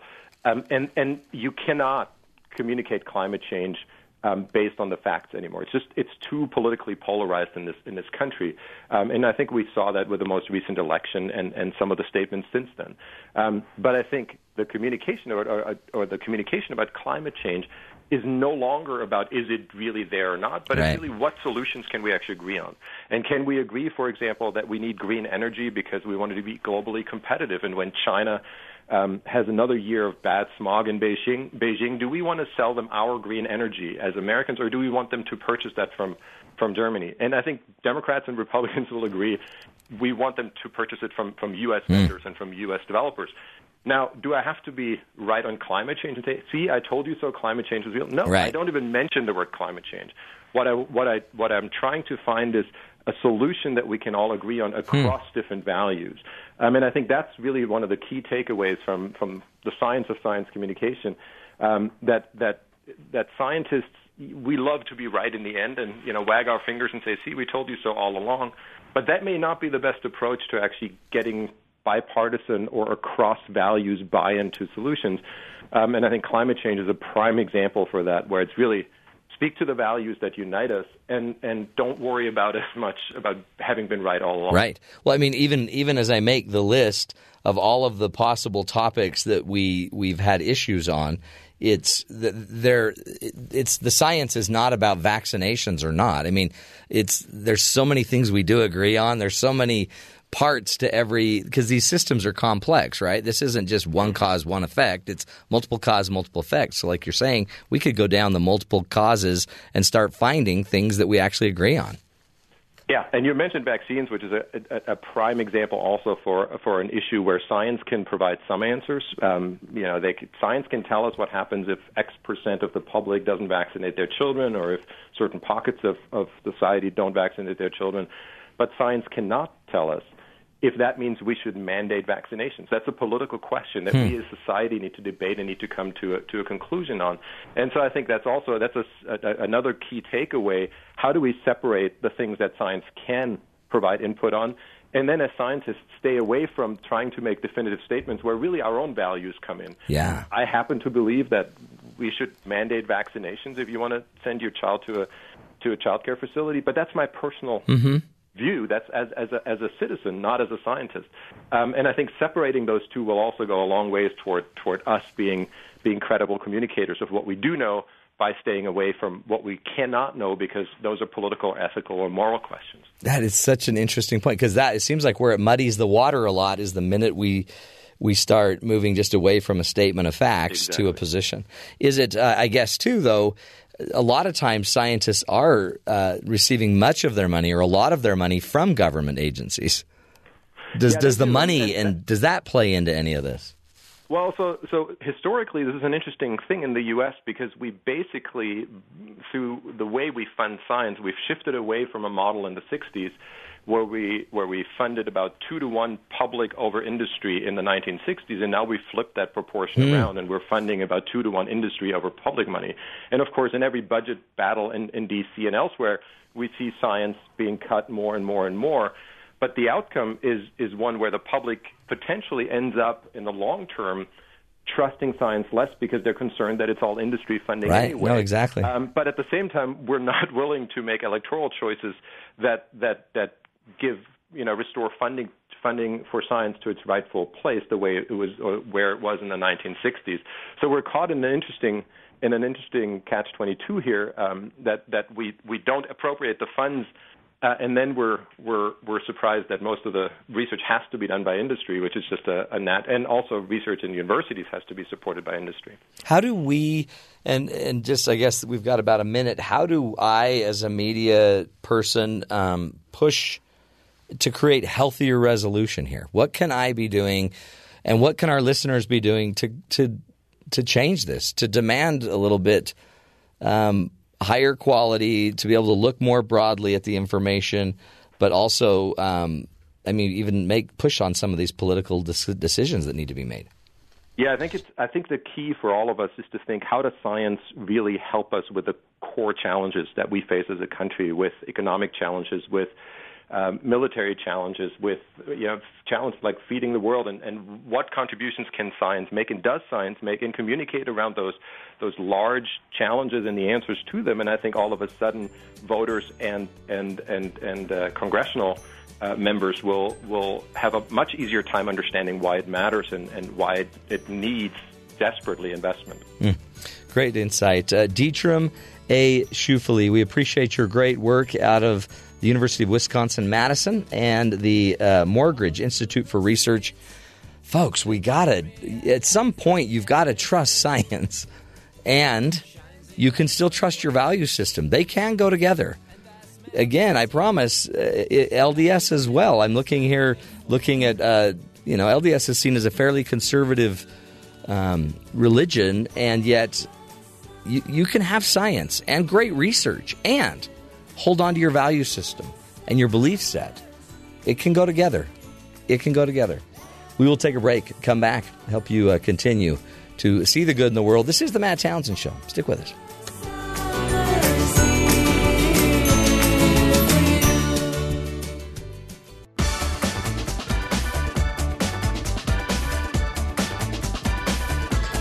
Welcome back, friends, to the Matt Townsend Show. Hey, a man was surprised to learn that the device that he's been using to smash walnuts for over 25 years is actually a hand grenade. You know, just a little hand grenade. Yeah. This is why you got to not eat walnuts. They could kill you. Chinese man was shocked to learn recently that his trusty nutcracker was actually a hand grenade. Oh. I don't remember that part of the nutcracker. Here's the best part. Right here. Oh. 3 walnuts opened and scattered around the village. Well, a man surnamed Ron told local reporters that he had been using a device regularly for the past 25 years to open walnuts.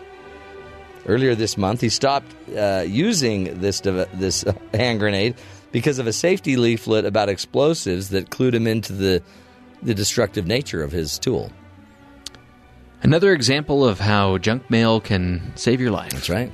Hey, you haven't seen one of these lying around the house, have you? Don't touch it. It's an explosive. So, what do? Apparently, it does not have a pin, so it was likely manufactured in the 60s. And, now what do? But he's got to quit using it, because it sounds, even if you love the Nutcracker music, someone's going to get hurt. If there's a home invader, maybe he could use it then to threaten. Throw the grenade at him.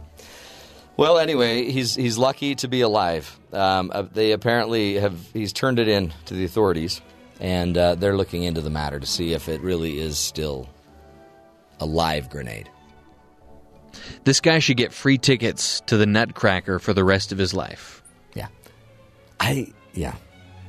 Doesn't work that way? I don't think it works that way. Because he really wasn't participating in the Nutcracker. He was just cracking nuts. Making himself a wonderful salad, I'm sure. You don't think he was listening to this? No. While he was cracking nuts? I'm going to bet not. Got to watch out for it. Hey, so much next hour we got to talk about. Stick with us, folks. We're going to walk you through life one day at a time. This is the Matt Townsend Show. We'll be right back.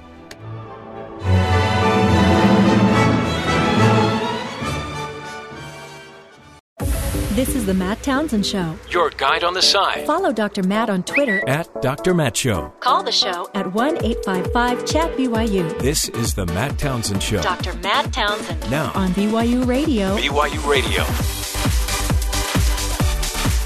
Good morning, friends. Happy Monday to you. It's a new week, and it doesn't mean it's going to be difficult. We can get through this. We are here for you. Come on. It's Monday. Get excited. We got a lot to talk about today. We'll be breaking down the New Year's resolutions. According to one of our guests, we're replaying an interview we did a little while ago about why New Year's resolutions may be bad for you. So if you've already, set the New Year's resolution and you're struggling with it, now it's good news. Maybe you ought to stop it because it's bad for you. So me breaking my New Year's resolution is good for me. Yeah. You and I have been working. You didn't break it. You've been working on a resolution. I've been working on a resolution, and I think people are noticing. I did an interview the other day, and the person interviewing me said, "You look like you've lost weight." And I think she said, "Your face looks less fat." I mean, she said it in a better way than that. More eloquent. I'm like, "Thank you. You too." You too. But I'm not even going to I'm not going to tell everybody what I'm doing, but I'm working out. Let's just say that. Why can't you share the secrets with us? I just ordered a $10 medicine ball. Not a $10, a 10-pound, and it's about $20 medicine ball. That's one of those balls where you pay $10 and you as much medicine as you can fill in it, that you get to keep it. Yeah, you fill it right up? Okay. I got a lot of really great. 10 pounds, huh? Antihistamines. Yeah. Nice. No, it's 25 pounds. Oh, 25. No. Oh. No, it's 10 pounds for $25. Okay. So per pound, it was a really good deal. Pound for pound. Mm-hmm. I'm not sure I know how to use it. My wife uses a 12. Does she? Yeah. Man, your wife's strong. I use a 20. Really? Yeah, you work up to it. It's fine. Hold on, but didn't we just talk about last hour that we were talking about working out or something and you were sore? or your back hurt or something. No, you were talking about dragging things across the ground because I put wheels on the box that I cleaned my desk off with. Yeah. That was it. So do they have a currency converter at the store? Because I don't have 25 pounds to get that ball. No, we're not talking about pounds. 25. It weighs 25 pounds. It's not. Oh. It's not. No. Okay. Yeah. Hey, tonight's the night, right? The big game. Yes. Alabama, Clemson. Do you have an idea? Who's going to win? Any insight? Well, last year it was a same two teams. 45-40, Alabama. So close. So let's give it to Clemson today. Yeah, sure. Clemson, it's your turn. Your turn. Let's say it'll be 45-40 Clemson. Seeing that probably, I would say 10 of the 11 guys that are on the Alabama defense will probably go in the NFL draft. Yeah. At some point. I think it's really neat that two teams are having such a great year. Is it? Too bad the other 100 teams didn't have a shot.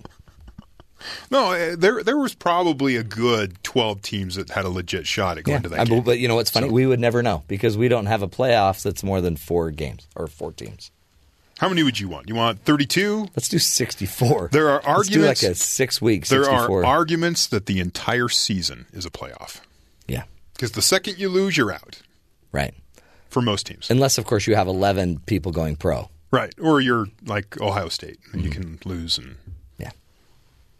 I mean, I don't know. Fine. It just, something's got to happen somewhere. But we'll see tonight. It'll be an exciting game, I'm sure. Clemson apparently will win today by 5 points. You think so? Well, that's what you just said. No, I just said last year they won by 5. So yeah. He's referring to his 2017 sports almanac. Nice. That he got. Back to the Future style. Nice. That's at the back of the Farmer's Almanac, isn't it? Good almanac. Hey, we'll get to that fun. Plus, of course, the New Year's resolutions. And, again, another little chance to meet one of our new sponsors. We keep getting new sponsors. I like that. It means they're working hard upstairs. They're doing what they can. And so much to share with you today. But first, let's get to the headlines with Terry South. Terry, what is going on around the rest of the country? Esteban Santiago, the man suspected in killing 5 people and injuring 6 others in the shooting at the Fort Lauderdale Hollywood International Airport on Friday, was charged with an act of violence at an international airport that causes death, a charge which could result in the death penalty if convicted. The FBI said Santiago bought a one-way ticket to Fort Lauderdale specifically to carry out this horrific attack. Terrorism has not been ruled out. Santiago, a former member of the National Guard, is said to be cooperating with investigators. He finished his activities, set the gun down because he was out of bullets, and knelt down on the ground, waited to be arrested. No one shot at him. The police just walked in, arrested him, and took him out of the airport. Boy. So that's ongoing. President Obama did not misjudge possible threats from Russia, he said Sunday in an interview with ABC, but he did not realize the risk of digital election interference.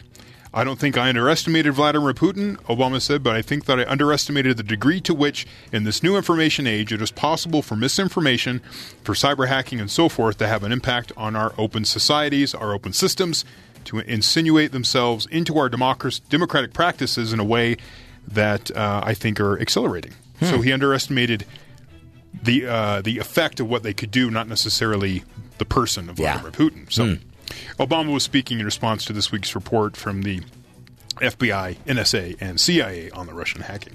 The FBI has arrested a Volkswagen executive as part of its investigation into the automaker's emission cheating scandal. Oliver Schmidt has been charged with conspiracy to defraud the U.S. over his tenure as one of the company's regulatory compliance officials between 2014 and March of 2015. He was arrested Saturday in Florida and will likely be arraigned this week in Detroit. Ooh. So they made an arrest with the Volkswagen, the emissions not being up to federal standards. And finally, a new article in a peer-reviewed student journal finds that zombie hordes will take the Earth's population down to a mere 273 survivors in only 100 days. Oh, in the next 100 days? No, if there was an outbreak. It would take them 100 days to get the world population to 273 people. Really? I hope that's not what Donald Trump's going to unleash. The paper published by the University of Lancaster's I guess is how you say it, was a fanciful use of the so-called SIR or SIR model, which is what they use to use in epidemiology to simulate how diseases spread over time. So in the new analysis, undergrads assumed that each zombie would have a 90% success at finding and infecting one human per day. Wow. A rate that would make the zombie virus twice as contagious as the Black Death, the plague that devastated Europe in the 1300s. Yes. The researchers further estimated that each zombie could live 20 days without feeding. Oh, yeah. But they have to hydrate. Assuming a starting population of 7.5 billion people, approximately the world's population today, the students calculated that it would take 20 days for a single zombie to start an epidemic of a noticeable proportion. Wow. At that point, the pandemic would have begun, assuming no geographic isolations. In fact, the human population would drop to 181 by day 100 of the epidemic, with 190 million zombies roaming around. I think they're not taking into account something else. Trade winds? How long has Walking Dead been on? I don't know. 7 years or something? I think we have 7 years head start because people know how to kill zombies. We're prepared. Yeah. And as we know... It's just a headshot, right? As we know, the best place to hide would be kind of northern Idaho, western Washington, that sort of Oregon area. Interesting. Yeah. They've got plenty of ammunition in Idaho. So. It's a place to hide. I don't believe it. I think I don't know. These stories come out every few months. I like to share the new research. Last hour we talked about why people don't believe scientists anymore. And I think this is the reason. It might be a contributing factor. Maybe don't use your models for a zombie apocalypse. Well, it gets people's attention versus, say, a cold virus. Right, exactly. Or the but Spanish then flu when or there something. really is an Ebola-like cold virus, no one pays attention. Right. We're pretty secure here at the radio station. They're not going to break in here. Yeah. If I forget my little card, I'm out. If you guys aren't inside, We'll just stand at the door and wave. Sorry, Matt, you don't have your card. You're not going to infect us. And we have food here and beverages now. And ice. What else do you need? Guess a handgun. And family? Yeah. It's always back to family. Always back to family. Hey, a Canadian passenger removes his pants, hijacks a luggage tug, and drives across the tarmac in Orlando. Huh. Canadian man was arrested. Apparently, you're not allowed to do any of that. Really? Yeah. Keep your pants on. Yeah. Don't be stealing, airport cars. Absolutely. After driving a baggage towing vehicle across the tarmac at Orlando's International Airport, Richard Hoff was arrested, 27, was kicked off. He had been kicked off the United Airlines flight to Chicago for sitting in an unassigned seat in first class. He claimed to be a pilot, but it just kept going. Employee asked Hoff to get off the airplane, so then he got off the airplane, and then he got on an elevator that was kind of an elevator designated only for employees of the airport. And then they asked him to get off that elevator because he wasn't badged, and they reported him to security. So then he started, then he had to get creative. So what do you do when security's after you? First thing you think of, take your pants off. Of course. Which is what he did. And then without his pants, he then approached an occupied luggage tug. And when the driver stepped down to challenge him, he got on the tug, did the little, once around, and then drove across the taxiway. They finally got him, arrested him, charged him. If he wanted to take his pants off but he didn't want to get in trouble, he should have gone to the grocery store because their only criteria are no shoes, no shirt. Right. They never say anything about your pants. Yeah. So he would have been fine there. Keep your shirt on, take your pants off. I don't know why you'd need to take your pants off. You know why? He was trying to distract everybody. Hey, that guy's not wearing pants. But because we have a brand new sponsor for the show, we have another way that you could distract if you wanted to also create a disruption or a felony act. Here's our newest and latest, what do we call him? Sponsor for the show. Are you planning to rob a convenience store but are stumped about what to wear? As every crook knows, you only have one chance, approximately 4.5 minutes, to make a first impression. So make it a good one and buy your next disguise at the Crook Closet, the only store where criminals can find the outfits they need to feel more confident on the job. Come in now and choose from some of our more popular disguises, such as Chewbacca, Deadpool, and the timely Donald Trump mask. Not only will they keep your identity safe, but they also make great conversation starters. So while you're breaking the law, you'll have the perfect outfit to break the ice. The Crook Closet, the store where you can shop first and ask questions later. You know, in defense of this Canadian, I can't remember the last time I've accomplished that much in one day. Yeah. He did a lot that day. He was a busy man. Busy man. But if he just knew that the game was on tonight, a little Alabama-Clemson, he just probably would have kept his pants on, gone to his hotel room. My hat's off to him, but my pants are on. Thank you. In both regards. Tonight's the game. Clemson Tigers, third place Clemson Tigers, 13-1. The College Football Playoff National Championship. It's happening tonight. Yes. CFP Championship, 6 p.m. on ESPN. ESPN obviously is going to make a lot of money on this. Or are they? I don't know. It sounds like they've got so much planned that maybe they're going to lose money. In total, they will have 14 variations of this game you can watch. What? How? Is this like the Madden version? Different audio feeds, different camera angles, different things, different just presentations of the game itself. So it's a rematch. Last year, the Crimson Tide will be looking for their second consecutive national championship. They defeated Clemson 45-40 last season. The game had 40 fourth-quarter points scored last year. Oh, that was crazy. Right, so it was just a crazy show they put on. Quarterbacks threw for 405 yards and 4 touchdowns. Just wonderful things going on if you like football. Mm-hmm. Now, here's the insanity of it all. More than 90 cameras will be used in the game. Wow. Raymond James Stadium is where it's going to take place in Tampa, Florida. This is where the Tampa Bay Buccaneers play. There is a large replica pirate ship they built in the end zone that's part of the stadium, so it'll be there, part of all this too. It's kind of nuts. Let's see here. So they have super slow motion cameras, 9 of those. Those are important. Aerial coverage, both DirecTV and Goodyear blimps have coverage from high above the stadium, so 2 blimps. Mm-hmm. Cameras affixed to both goalposts, because you need the goalpost cameras. They also have the end zone pylon cameras, so they'll have those cameras. Yeah. Replay, more than 35 replay machines will be used, so they can catch every replay as fast as possible. 4 different 4K cameras, so if you have 4K capabilities, you could watch the game that way. So for the 12 of those people, And the Skycam, so they have that zipline camera that runs up and down the field. Mm-hmm. They'll have that flying around, so maybe someone will throw a football and hit one of those. Interfere with that. That'll be fun. Little call there. ESPN has more than 1,000 staffers at the game. Holy cow. 65 transmission paths, meaning cables, different data sending back to Bristol, Connecticut. Man. Right? They have added 70,000 feet of cable in and around the stadium. So the build-in, the load-in for this to build up for the broadcast is crazy. They'll have a Homer's telecast. For Homer Simpson. What it is you'll have Clemson's all-time leading passer and former center from Alabama sitting there together in the same room, talking about the game as it goes on. So you get kind of a fight going on. They hope. Mm-hmm. Aggressive disagreement. That's that. Coaches' film room. 5 coaches.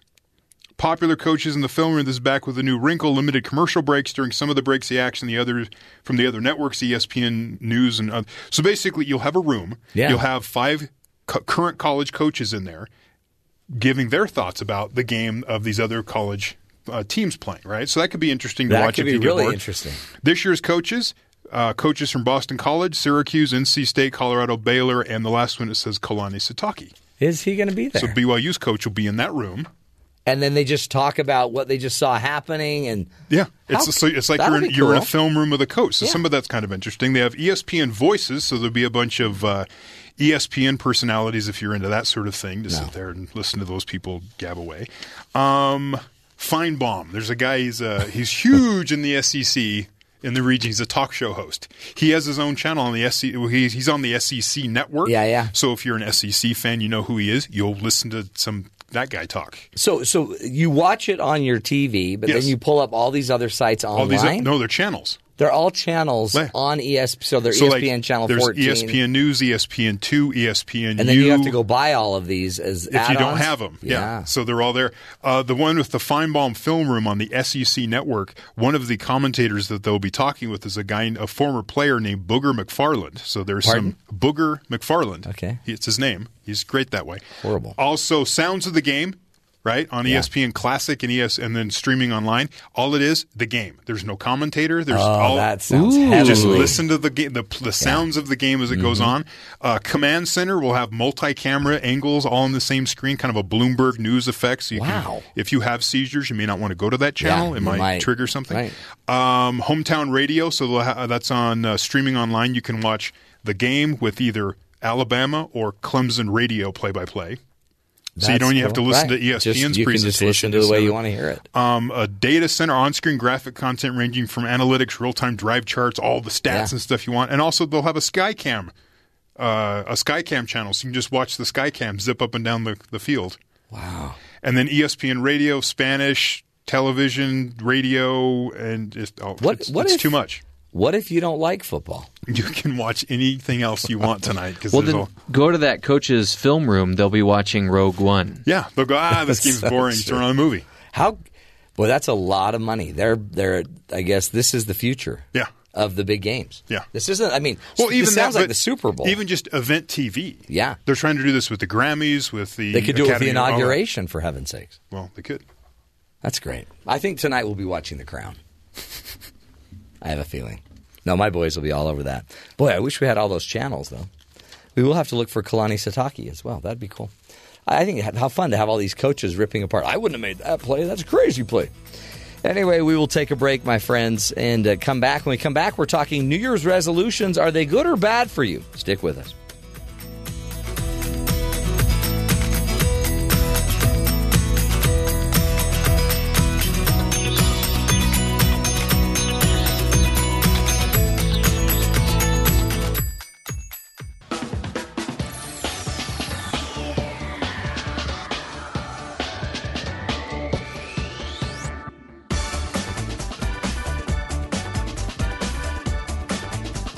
Welcome back, friends, to the Matt Townsend Show. You know, it's a new year. Most people are out there probably, right, celebrating. But as part of the New Year's celebration, many of us are making new goals and resolutions in hope that they can have a great change this year. And you might want to look out a little bit. Have you ever considered that maybe making a New Year's resolution might actually be bad for you? Our next guest, Jessica Lamb Shapiro, is the author of Promised Land, My Journey Through America's Self-Help Culture. And on her website, you can go to her website, promiselandbook.com, and find out more information about her work there. But she's here to talk to us about maybe it's a little unrealistic to think that you might be able to quickly change a goal that may have taken you years to create. Jessica Lamb Shapiro, welcome to the Matt Townsend Show. Thank you for having me. Happy New Year. Happy New Year to you. Great having you on the show. So what do you think? Would you say New Year's resolutions are good for you or bad for you? Well, the statistics are pretty bleak. I found out that 8% of people stick with their New Year's resolutions, which is a 92% attrition rate. That's not very good. No. And the people who do quit after just 1 week. Wow. So, that's really not good. Really much worse than I thought it was. Yeah. What is our deal? But we do it every year, too. I mean, and I guess we all have hope. Yeah, which is, of course, a lovely thing. But, between December 31st and January 1st, what changes? Right. You're putting a lot of stock into a date on the calendar, and I think that that's probably why a lot of people fail, is that they don't necessarily put other systems in place, and they just think that somehow magically, they're going to be able to do this week what they weren't able to do last week. And so just kind of the whole concept of it is pretty unrealistic. It's true, and I think we all kind of know that in our gut, right? I mean, I guess 8% of us don't, but it seems like those are probably the really motivated 8% that had the best grades anyway and, are running marathons. Right, those people. That type. But what about the rest of us? What have you found? I mean, I know in your book about kind of the you have a really great name for it. Kind of the culture of self-help. There's a lot of us that are really prone to kind of continually trying the next self-help movement. Well, it's a really founding idea of American culture that we're capable of improvement. And we're capable of, changing classes and, being better than your father and mother were. And, that's a really lovely idea, and I think that's true to some extent. But I think we don't think a lot about how and how much work really goes into it. So I think that's probably where people go wrong with New Year's resolutions. And a lot of self-help is that they don't necessarily have a plan and they don't necessarily want to do the work. And again, as you said in the introduction, these are habits that are years in the making and are very difficult to stop. Quitting smoking, losing weight, those are not easy things. Otherwise, we'd just be doing them automatically. Yeah, they'd probably be done already. Is there also any research about tying it to a specific date? I mean, the mere fact that there's a New Year's resolution and we're starting on this date, it seems like that might create some more stress for us. Well, the biggest downside of the New Year's resolution and tying it to the date of the new year is that if you do fail, you have to wait an entire year before trying again. Yeah. So that's, it's going to take you a really long time if you only make one attempt every year. So I think, if you do want to make a resolution, you really should start now. You could start any day.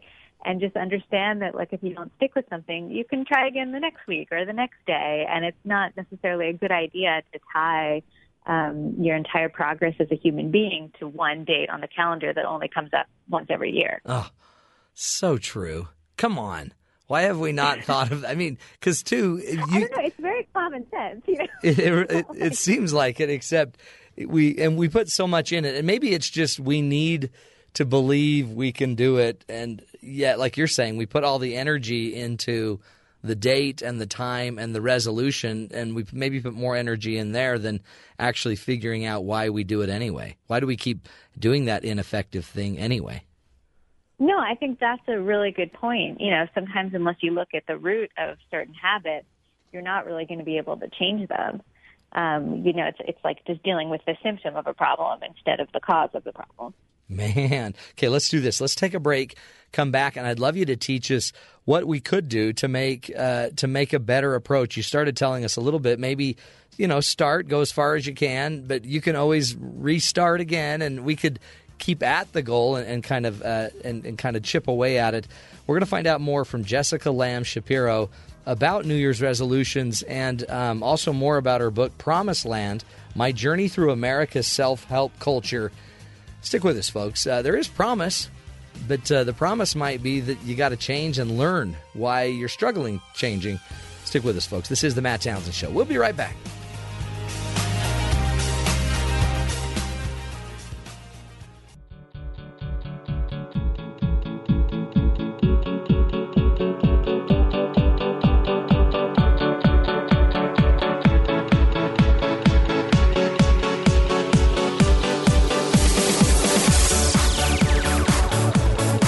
Welcome back, friends, to the Matt Townsend Show. On the phone with us is Jessica Lamb Shapiro, who's the author of the book Promised Land, My Journey Through America's Self-Help Culture. And she reminds us that unrealistic resolutions are fated to fail. She wrote a wonderful article entitled New Year's Resolutions Are Bad for You. And in there, she just cites the fact that having a date, having a time, and making a promise that you're going to do something might not be the real key to creating a lasting change. Jessica Lamb Shapiro, welcome back to the show. Thank you. Great having you here. One of the things you say in the article is you quote Steve Salerno, who's the author of Sham, How the Self-Help Movement Made America Helpless. And one of the things that you bring up is just simply the act of making a resolution may I guess, overwhelm the reality of having to do it. I made the resolution, and a lot of us might feel like that's kind of enough. Well, one of the things that I found when researching my book, when people buy a self-help book, which is, a similar thing to making a resolution, is something where you are making a commitment to change, they start to feel better. I mean, generally when people in the first place decide that they need help or they want to change something, it's because they're not feeling great about where they are or something about their life. And that creates a bad feeling.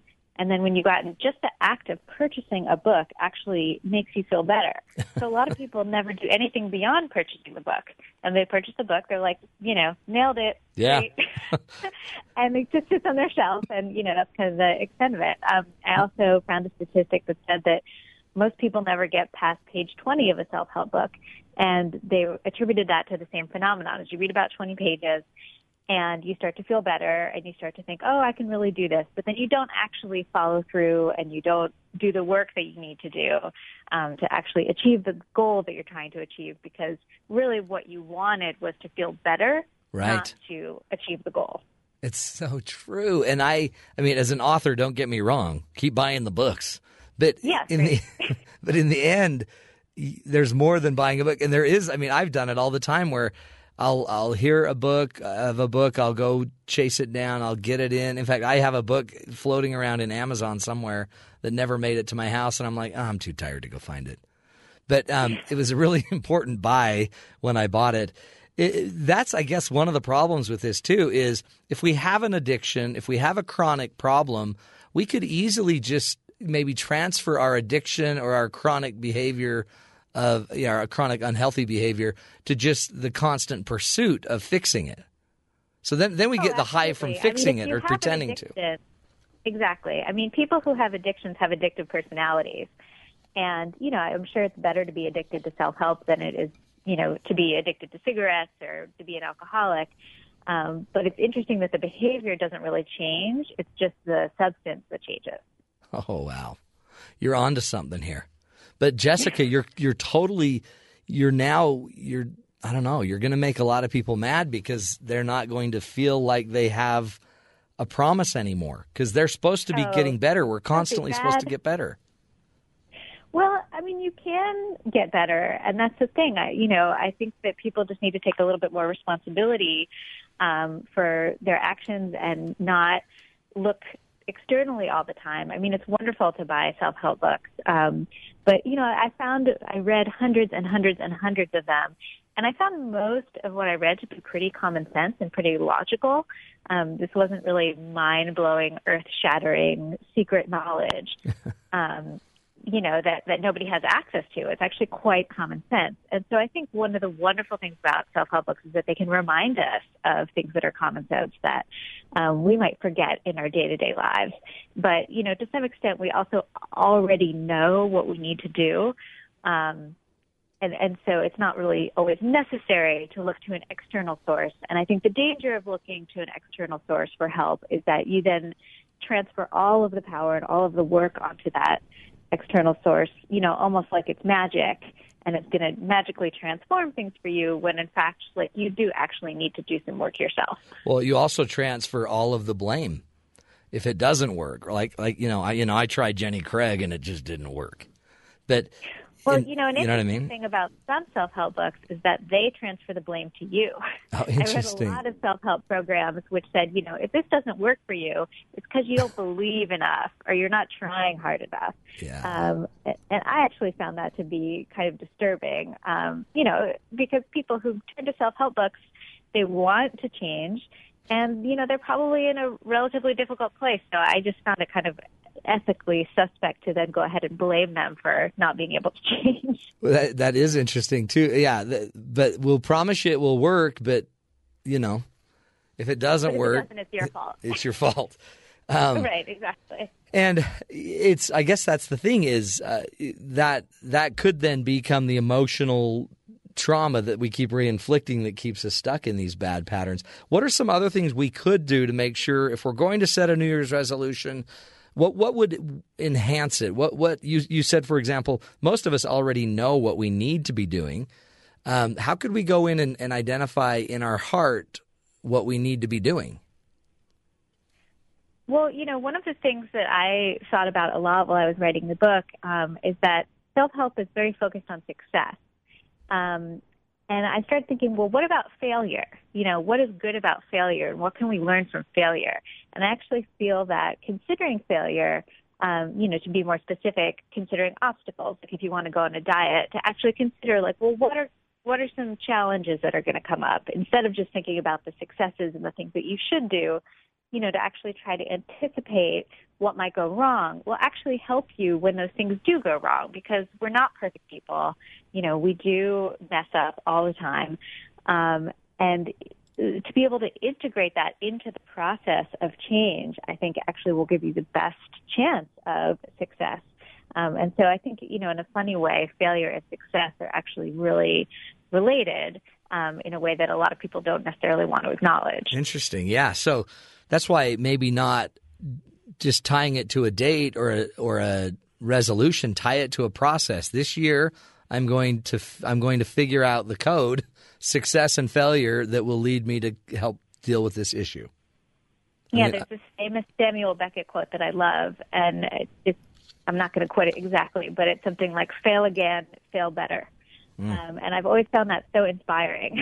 Yeah. This idea of failing better is such a wonderful goal, because you do see the progress and you do see the incremental success, but it's much more about the process than the final result. Yeah.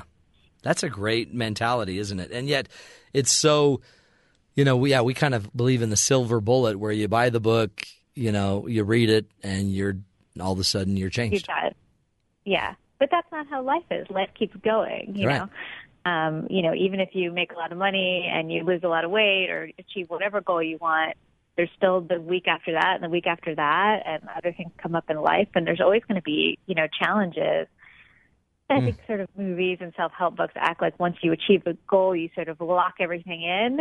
Okay, I'm locked in at this weight, I'm locked in at this life. And, we all know that's just not how life works. And so we do kind of constantly need to be reevaluating, and keeping to work at things in order for them to succeed over time, as opposed to, in one moment. I love that. I also focus a lot on maybe more of kind of the intangible principle like that, like learning. It might be better to set a New Year's resolution of learning than it is to, say I'm going to read a book a week. Just because the learning you can take with you forever, and you're less critical about your learning than you are about if you read a book every week. Yeah, absolutely. There was a guy that I read about who was a Puritan who at the beginning of each year would make 70 resolutions, and he would review them every single week. And I, found it funny because 70 resolutions is just an absolute insane number of resolutions. Yeah, that's a lot. Reviewing every week. But it's just, I thought, you know what? He's going to get at least 10 of them done. Yeah. I mean, you got to. It's like cast a wide net, keep reviewing them every week, and, don't be so focused on one thing, and the ultimate success or failure of that one thing. That's so true. Well, Jessica, we appreciate you and your great book. Again, they can find the book on your website. It's called promiselandbook.com. Is that the website? That is the website, yes. Jessica Lamb Shapiro, the name of the book, Promised Land, My Journey Through America's Self-Help Culture. Thank you so much, Jessica. And Happy New Year. You bet. Happy New Year. To you. Interesting stuff. Bye. Great opportunity for all of us, but be real, right? Let's be real about what's going on. It's already in you. You know what you need to do. Now break it down a little bit more into some more accountability on your part. You don't need to beat yourself up to get ahead. Interesting stuff. Interesting book. We'll take a break, folks. When we come back, we'll be visiting our good buddies from BYU Sports Nation, find out what's going on in their neck of the woods. Stick with us, folks. This is The Matt Townsend Show.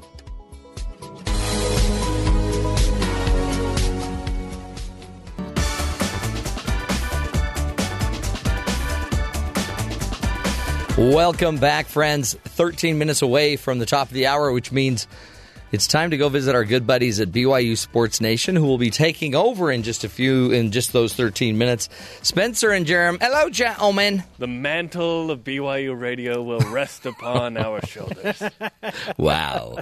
It sounds so serious when you say it. Like the cloak from Elijah to Elisha. Oh, my heavens. Will fall from Brother Townsend to elders Linton and Jordan. Oh, my Wow. goodness.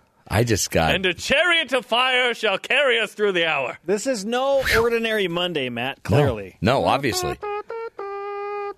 National championship football tonight. Yeah. We've got Jerem playing Rammstein, the German rock band Du Hast.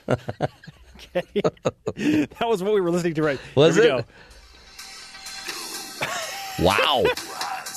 So you had to go from that darkness to the light, and that's why you went all spiritual on us. You remember that song from the 90s from a German band? My mom wouldn't let me listen to those. Okay. Du hast mich. That's what's going on down here. So that's what happens before we go to you. You guys are pumping up with some German rock music from the 90s. Sometimes, yeah, it depends on the day. There's a lot of juice today. BYU's coming off a win in men's hoops. It's the national championship game for college football. So, yeah, we're excited. Did you guys do you have a plan tonight? Are you going to go watch all of ESPN's 24 channel offerings? By the way, Kalani Sitake is involved in I know, he's big. I won't be watching all 24 channels or whatever it Probably is. 19 or so. But we will be watching Kalani Sitake's role with ESPN News. He's on a panel of coaches discussing and analyzing the game as it happens with a moderator. That is cool. That is really cool. Because all these coaches are going to have a different view, but some of them are probably a little perturbed that they're not there. Wouldn't you be frustrated? Or that they just get a chill. I don't know. There's two sides of that. Maybe there's food. Maybe. You think? I bet you there's food. There's probably food. There's probably refreshments. That's why Kalani's there. If Kalani's involved, I guarantee there is food. There's got to be food. Yes. So it's going to be Kalani from BYU, but Baylor's coach, Colorado, NC State, Syracuse, Boston College. The coaches sit there. This seems like bigger than the Super Bowl in a way. I mean, ESPN is going all out. They do go all out. The rating won't be even close to that. But yeah, the ESPN makes it fun. Different offerings. If you don't want to watch the traditional broadcast, you have other options. Do you guys want to pick a team? Have you got a team? I want Clemson to win, but I think Alabama will win. I think Alabama's defense is too good. See, and I think Clemson has the offense just enough to score on Alabama, and I think Clemson's defense will really create some problems for Alabama's offense. So you're They've going got a Clemson. young quarterback, and Alabama's dealing with a situation where they have an offensive coordinator who has taken over for 1 week. Right. And it's Steve Sarkisian, the BYU alum. The other BYU connection. Now, that's strange, right? What really? Extremely strange. Why are they doing that? Never heard of it. This is a national championship. Because Lane Kiffin and Nick Saban don't get along. Oh, is that That's it? why. Okay. Well, that makes sense. Yeah. Problem solved. They had some issues there, and apparently Lane Kiffin wasn't focused enough, so he was. They mutually agreed. I was on that that they would part ways before the national title game, which is extremely odd. But Alabama fans seem to be okay with it because their offense has been or was just kind of mediocre, like Spencer said in the semifinal. And, I mean, is it good or bad to have Steve? What if Steve loses his I don't first think it's on game? his head. That's true. Hey, I didn't. It depends. What if he makes a bad call tonight? Yeah. If he it's makes not a assessed horrible whether it's call, not his fault yet. Like if he opts to throw a pass from the 3-yard line with under a minute to play and it's intercepted and the game is decided by that play. Yeah. A la the Seahawks and Patriots in the Super Bowl a few years ago. That would be bad. Yeah, well, let's see how it plays out. This isn't Steve Sarkisian's first rodeo. He was the head coach at Washington, USC. He's been with the Raiders, so he is plenty experienced. But at this level, in this moment, this is an opportunity for Steve Sarkisian. Plus, so we're excited for the former Cougar quarterback. Well, plus, there's 90 cameras in the stadium. He's going to get picked up from every angle. Yeah. I hope he looks good. Yeah. Let's just hope that his fingers stay away from his nose. Oh, boy. That happened. I heard that happened. I was going to look up the video, and then I'm like, why? I didn't know that still happened with people, but apparently it does. You're being introduced to the nation. Oh, he wasn't thinking. He was. Got to let people know. Yeah, it's hard. I wish they could. It isn't easy. What's on your show then? You'll be covering this stuff. Yes, it's not a good situation. Oh, Jerem, nice play snuck on it words, in there. man. Little snot there. Nicely done. Snot to be used. We are discussing the Book of Eli as it pertains to BYU basketball today, Matt Townsend. The Book of Eli. Yes, notably Elijah Bryant. From the Apocrypha. Yeah, that too. Nope, we're not going there. Bryant. Elijah Bryant. Elijah Bryant. It's always an empty chair for him. We thought would be a key contributor for BYU basketball this year, but his return has been delayed because of an unexpected surgery, and the recovery has lasted a long time. They tried to rush him back, and it didn't turn out well. He scored 17 points on Saturday night and looked like the player that we have heard about over the past year. So what kind of a difference do BYU fans expect him to make as the Cougars try and make an NCAA tournament run? That's cool. That's cool. The elected one, the chosen one, has arrived. He has returned. That's good. To help the Cougars in conference play. ESPN's Trevor Maddox will join us as well. Who does he have winning the national title game tonight? And what were the services for Lavelle Edwards like from his standpoint over the weekend? We will weigh in on that. We attended the public memorial service Friday as well. And if you missed, if you were local and couldn't go, we'll show you some images and you'll hear some sound from the memorial Friday. It was fantastic. Yeah, you guys. Jim McMahon showed up. Andy Reid, Kansas City Chiefs head coach. Norm Chow, longtime coach here. Jim McMahon made it. So it was quite the reunion over the weekend. That's cool. That's cool. Man, you lose a legend, but, you know, you do have Kalani Sitake on ESPN. That we do. Yeah. Tonight. Yeah, It's exactly. not the same. And how did Jimmer Fredette do in the Chinese basketball All-Star game? Did I see a picture of him dunking? Did he dunk in the All-Star game? Well, he says, I rarely dunk, but there was, I don't know, I just read something in the news today and he was dunking. I don't know why. Yeah, he dunked in the All-Star game? It's illegal in China, right? No, is it? It's illegal to dunk. Oh, never mind. I think you're thinking high school. I'm thinking of... You're thinking junior high? Yeah, don't dunk at the junior high hoops. One dunk per game, I think. That's right. Is the rule. A dunk, yeah. You have your... One female dunk per game. That was it. Okay, guys, you ready for your show? You got to go. I know you got to stretch out and get ready. Yep. We got to listen to more German music. Yeah, go get pumped up by Rammstein. Good luck, guys. Oh, you're good. Knock 'em dead. All right, you got it, man. Everybody, stay tuned. 5 minutes away from the big show. You're gonna want to hear them because if they get pumped up with the Rammstein music, they're on fuego. It's incredible. Sad news out of California. If you didn't hear, this thunderstorms have wreaked havoc throughout northern Nevada and California over the weekend, causing heavy rains, mudslides, and the demise of one of the region's most famous giant sequoias. The pioneer cabin tree, described by Los Angeles Times as one of the Calaveras County's oldest residents, fell to the ground. This is that tree, that big, large redwood tree in the Calaveras Big Tree State Park that had a tunnel through it. You see it in all the pictures. That tree that you used to be able to drive your car through has been destroyed. It fell down because of the rains. It's sad. It lasts thousands of years or whatever, or hundreds of years, and now it's gone. Sad. One storm. One. So, I mean, Utah, there's all these arches. At any point, one of those arches could collapse, and then you've lost something. It is raining outside. I know. You got to be careful. Don't take those things for granted. So that's sad. Sad news. You know, sure, there's a ball game tonight, but you still lost one of the oldest sequoias around. One of the things that, we like to talk about on the show and end the show with is a hero story. And you heard about the shooting in Fort Lauderdale Airport, but there's a hero that emerged from the shooting. Listen to this story. Annika Dean, and the story, by the way, comes to us through the Miami Herald.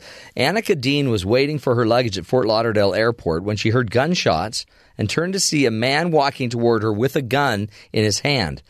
As a teacher in Broward County schools, Dean had received disaster training, but during the school shooting drills, there had always been somewhere to hide, right? You could go to a closet, you could go under a desk. Except in the shooting at Fort Lauderdale Airport, there was nowhere to go because you were just in the luggage area, the carousels at the airport. So there she just dove to the ground, tried the best she could to hide behind one of the carousels, I guess, but with a gunman just 30 feet from her, Dean had nowhere to go. There was no way I could have escaped, she said. I would have been right in his path if I had tried to evacuate through the doors. Instead, Dean dove to the ground next to a luggage cart, kept her eyes on the carpet, afraid to look up. People all around her had dropped to the floor. Dean stayed quiet and still, but a few passengers shouted all these things at the shooter. In the end, what happened was amazing. A man identified by the Sun Centennial as Tony Bartoshewicz ended up coming over, putting his body over hers, and covering her up and telling her, I've got you, I'll cover you, and he took care of her and protected her from being shot. That guy was on his way to go to a cruise, and he actually hasn't been reached because he made it to his cruise. But Tony stepped in and put his life in harm's way for somebody he didn't even know. That person, by the way, a teacher. So don't think that that these horrible moments that we talk about on the radio, they make a deal. They make a big difference. They're a big deal in people's lives. They also create heroes. And we want to just have a special shout out to Tony Bartoszewicz. He did what he could to be there and was willing, really, I guess, to die for another person that he didn't even know. That is a hero, my friends. Again, you don't have to take a bullet to be the hero. The hero that your family needs is just you being happy, healthy, making it through life and in the healthiest way possible. Sometimes you might be asked to step up like Tony did, but most of the time, it's just being a good person, looking out for each other. That's the show, my friends. We can't do it without you. We'll be back tomorrow. More ideas, more information to help you live longer, love stronger, and lead healthier, happier lives. Until tomorrow, let's watch out for each other, and let's try to lift each other as well. We'll talk tomorrow.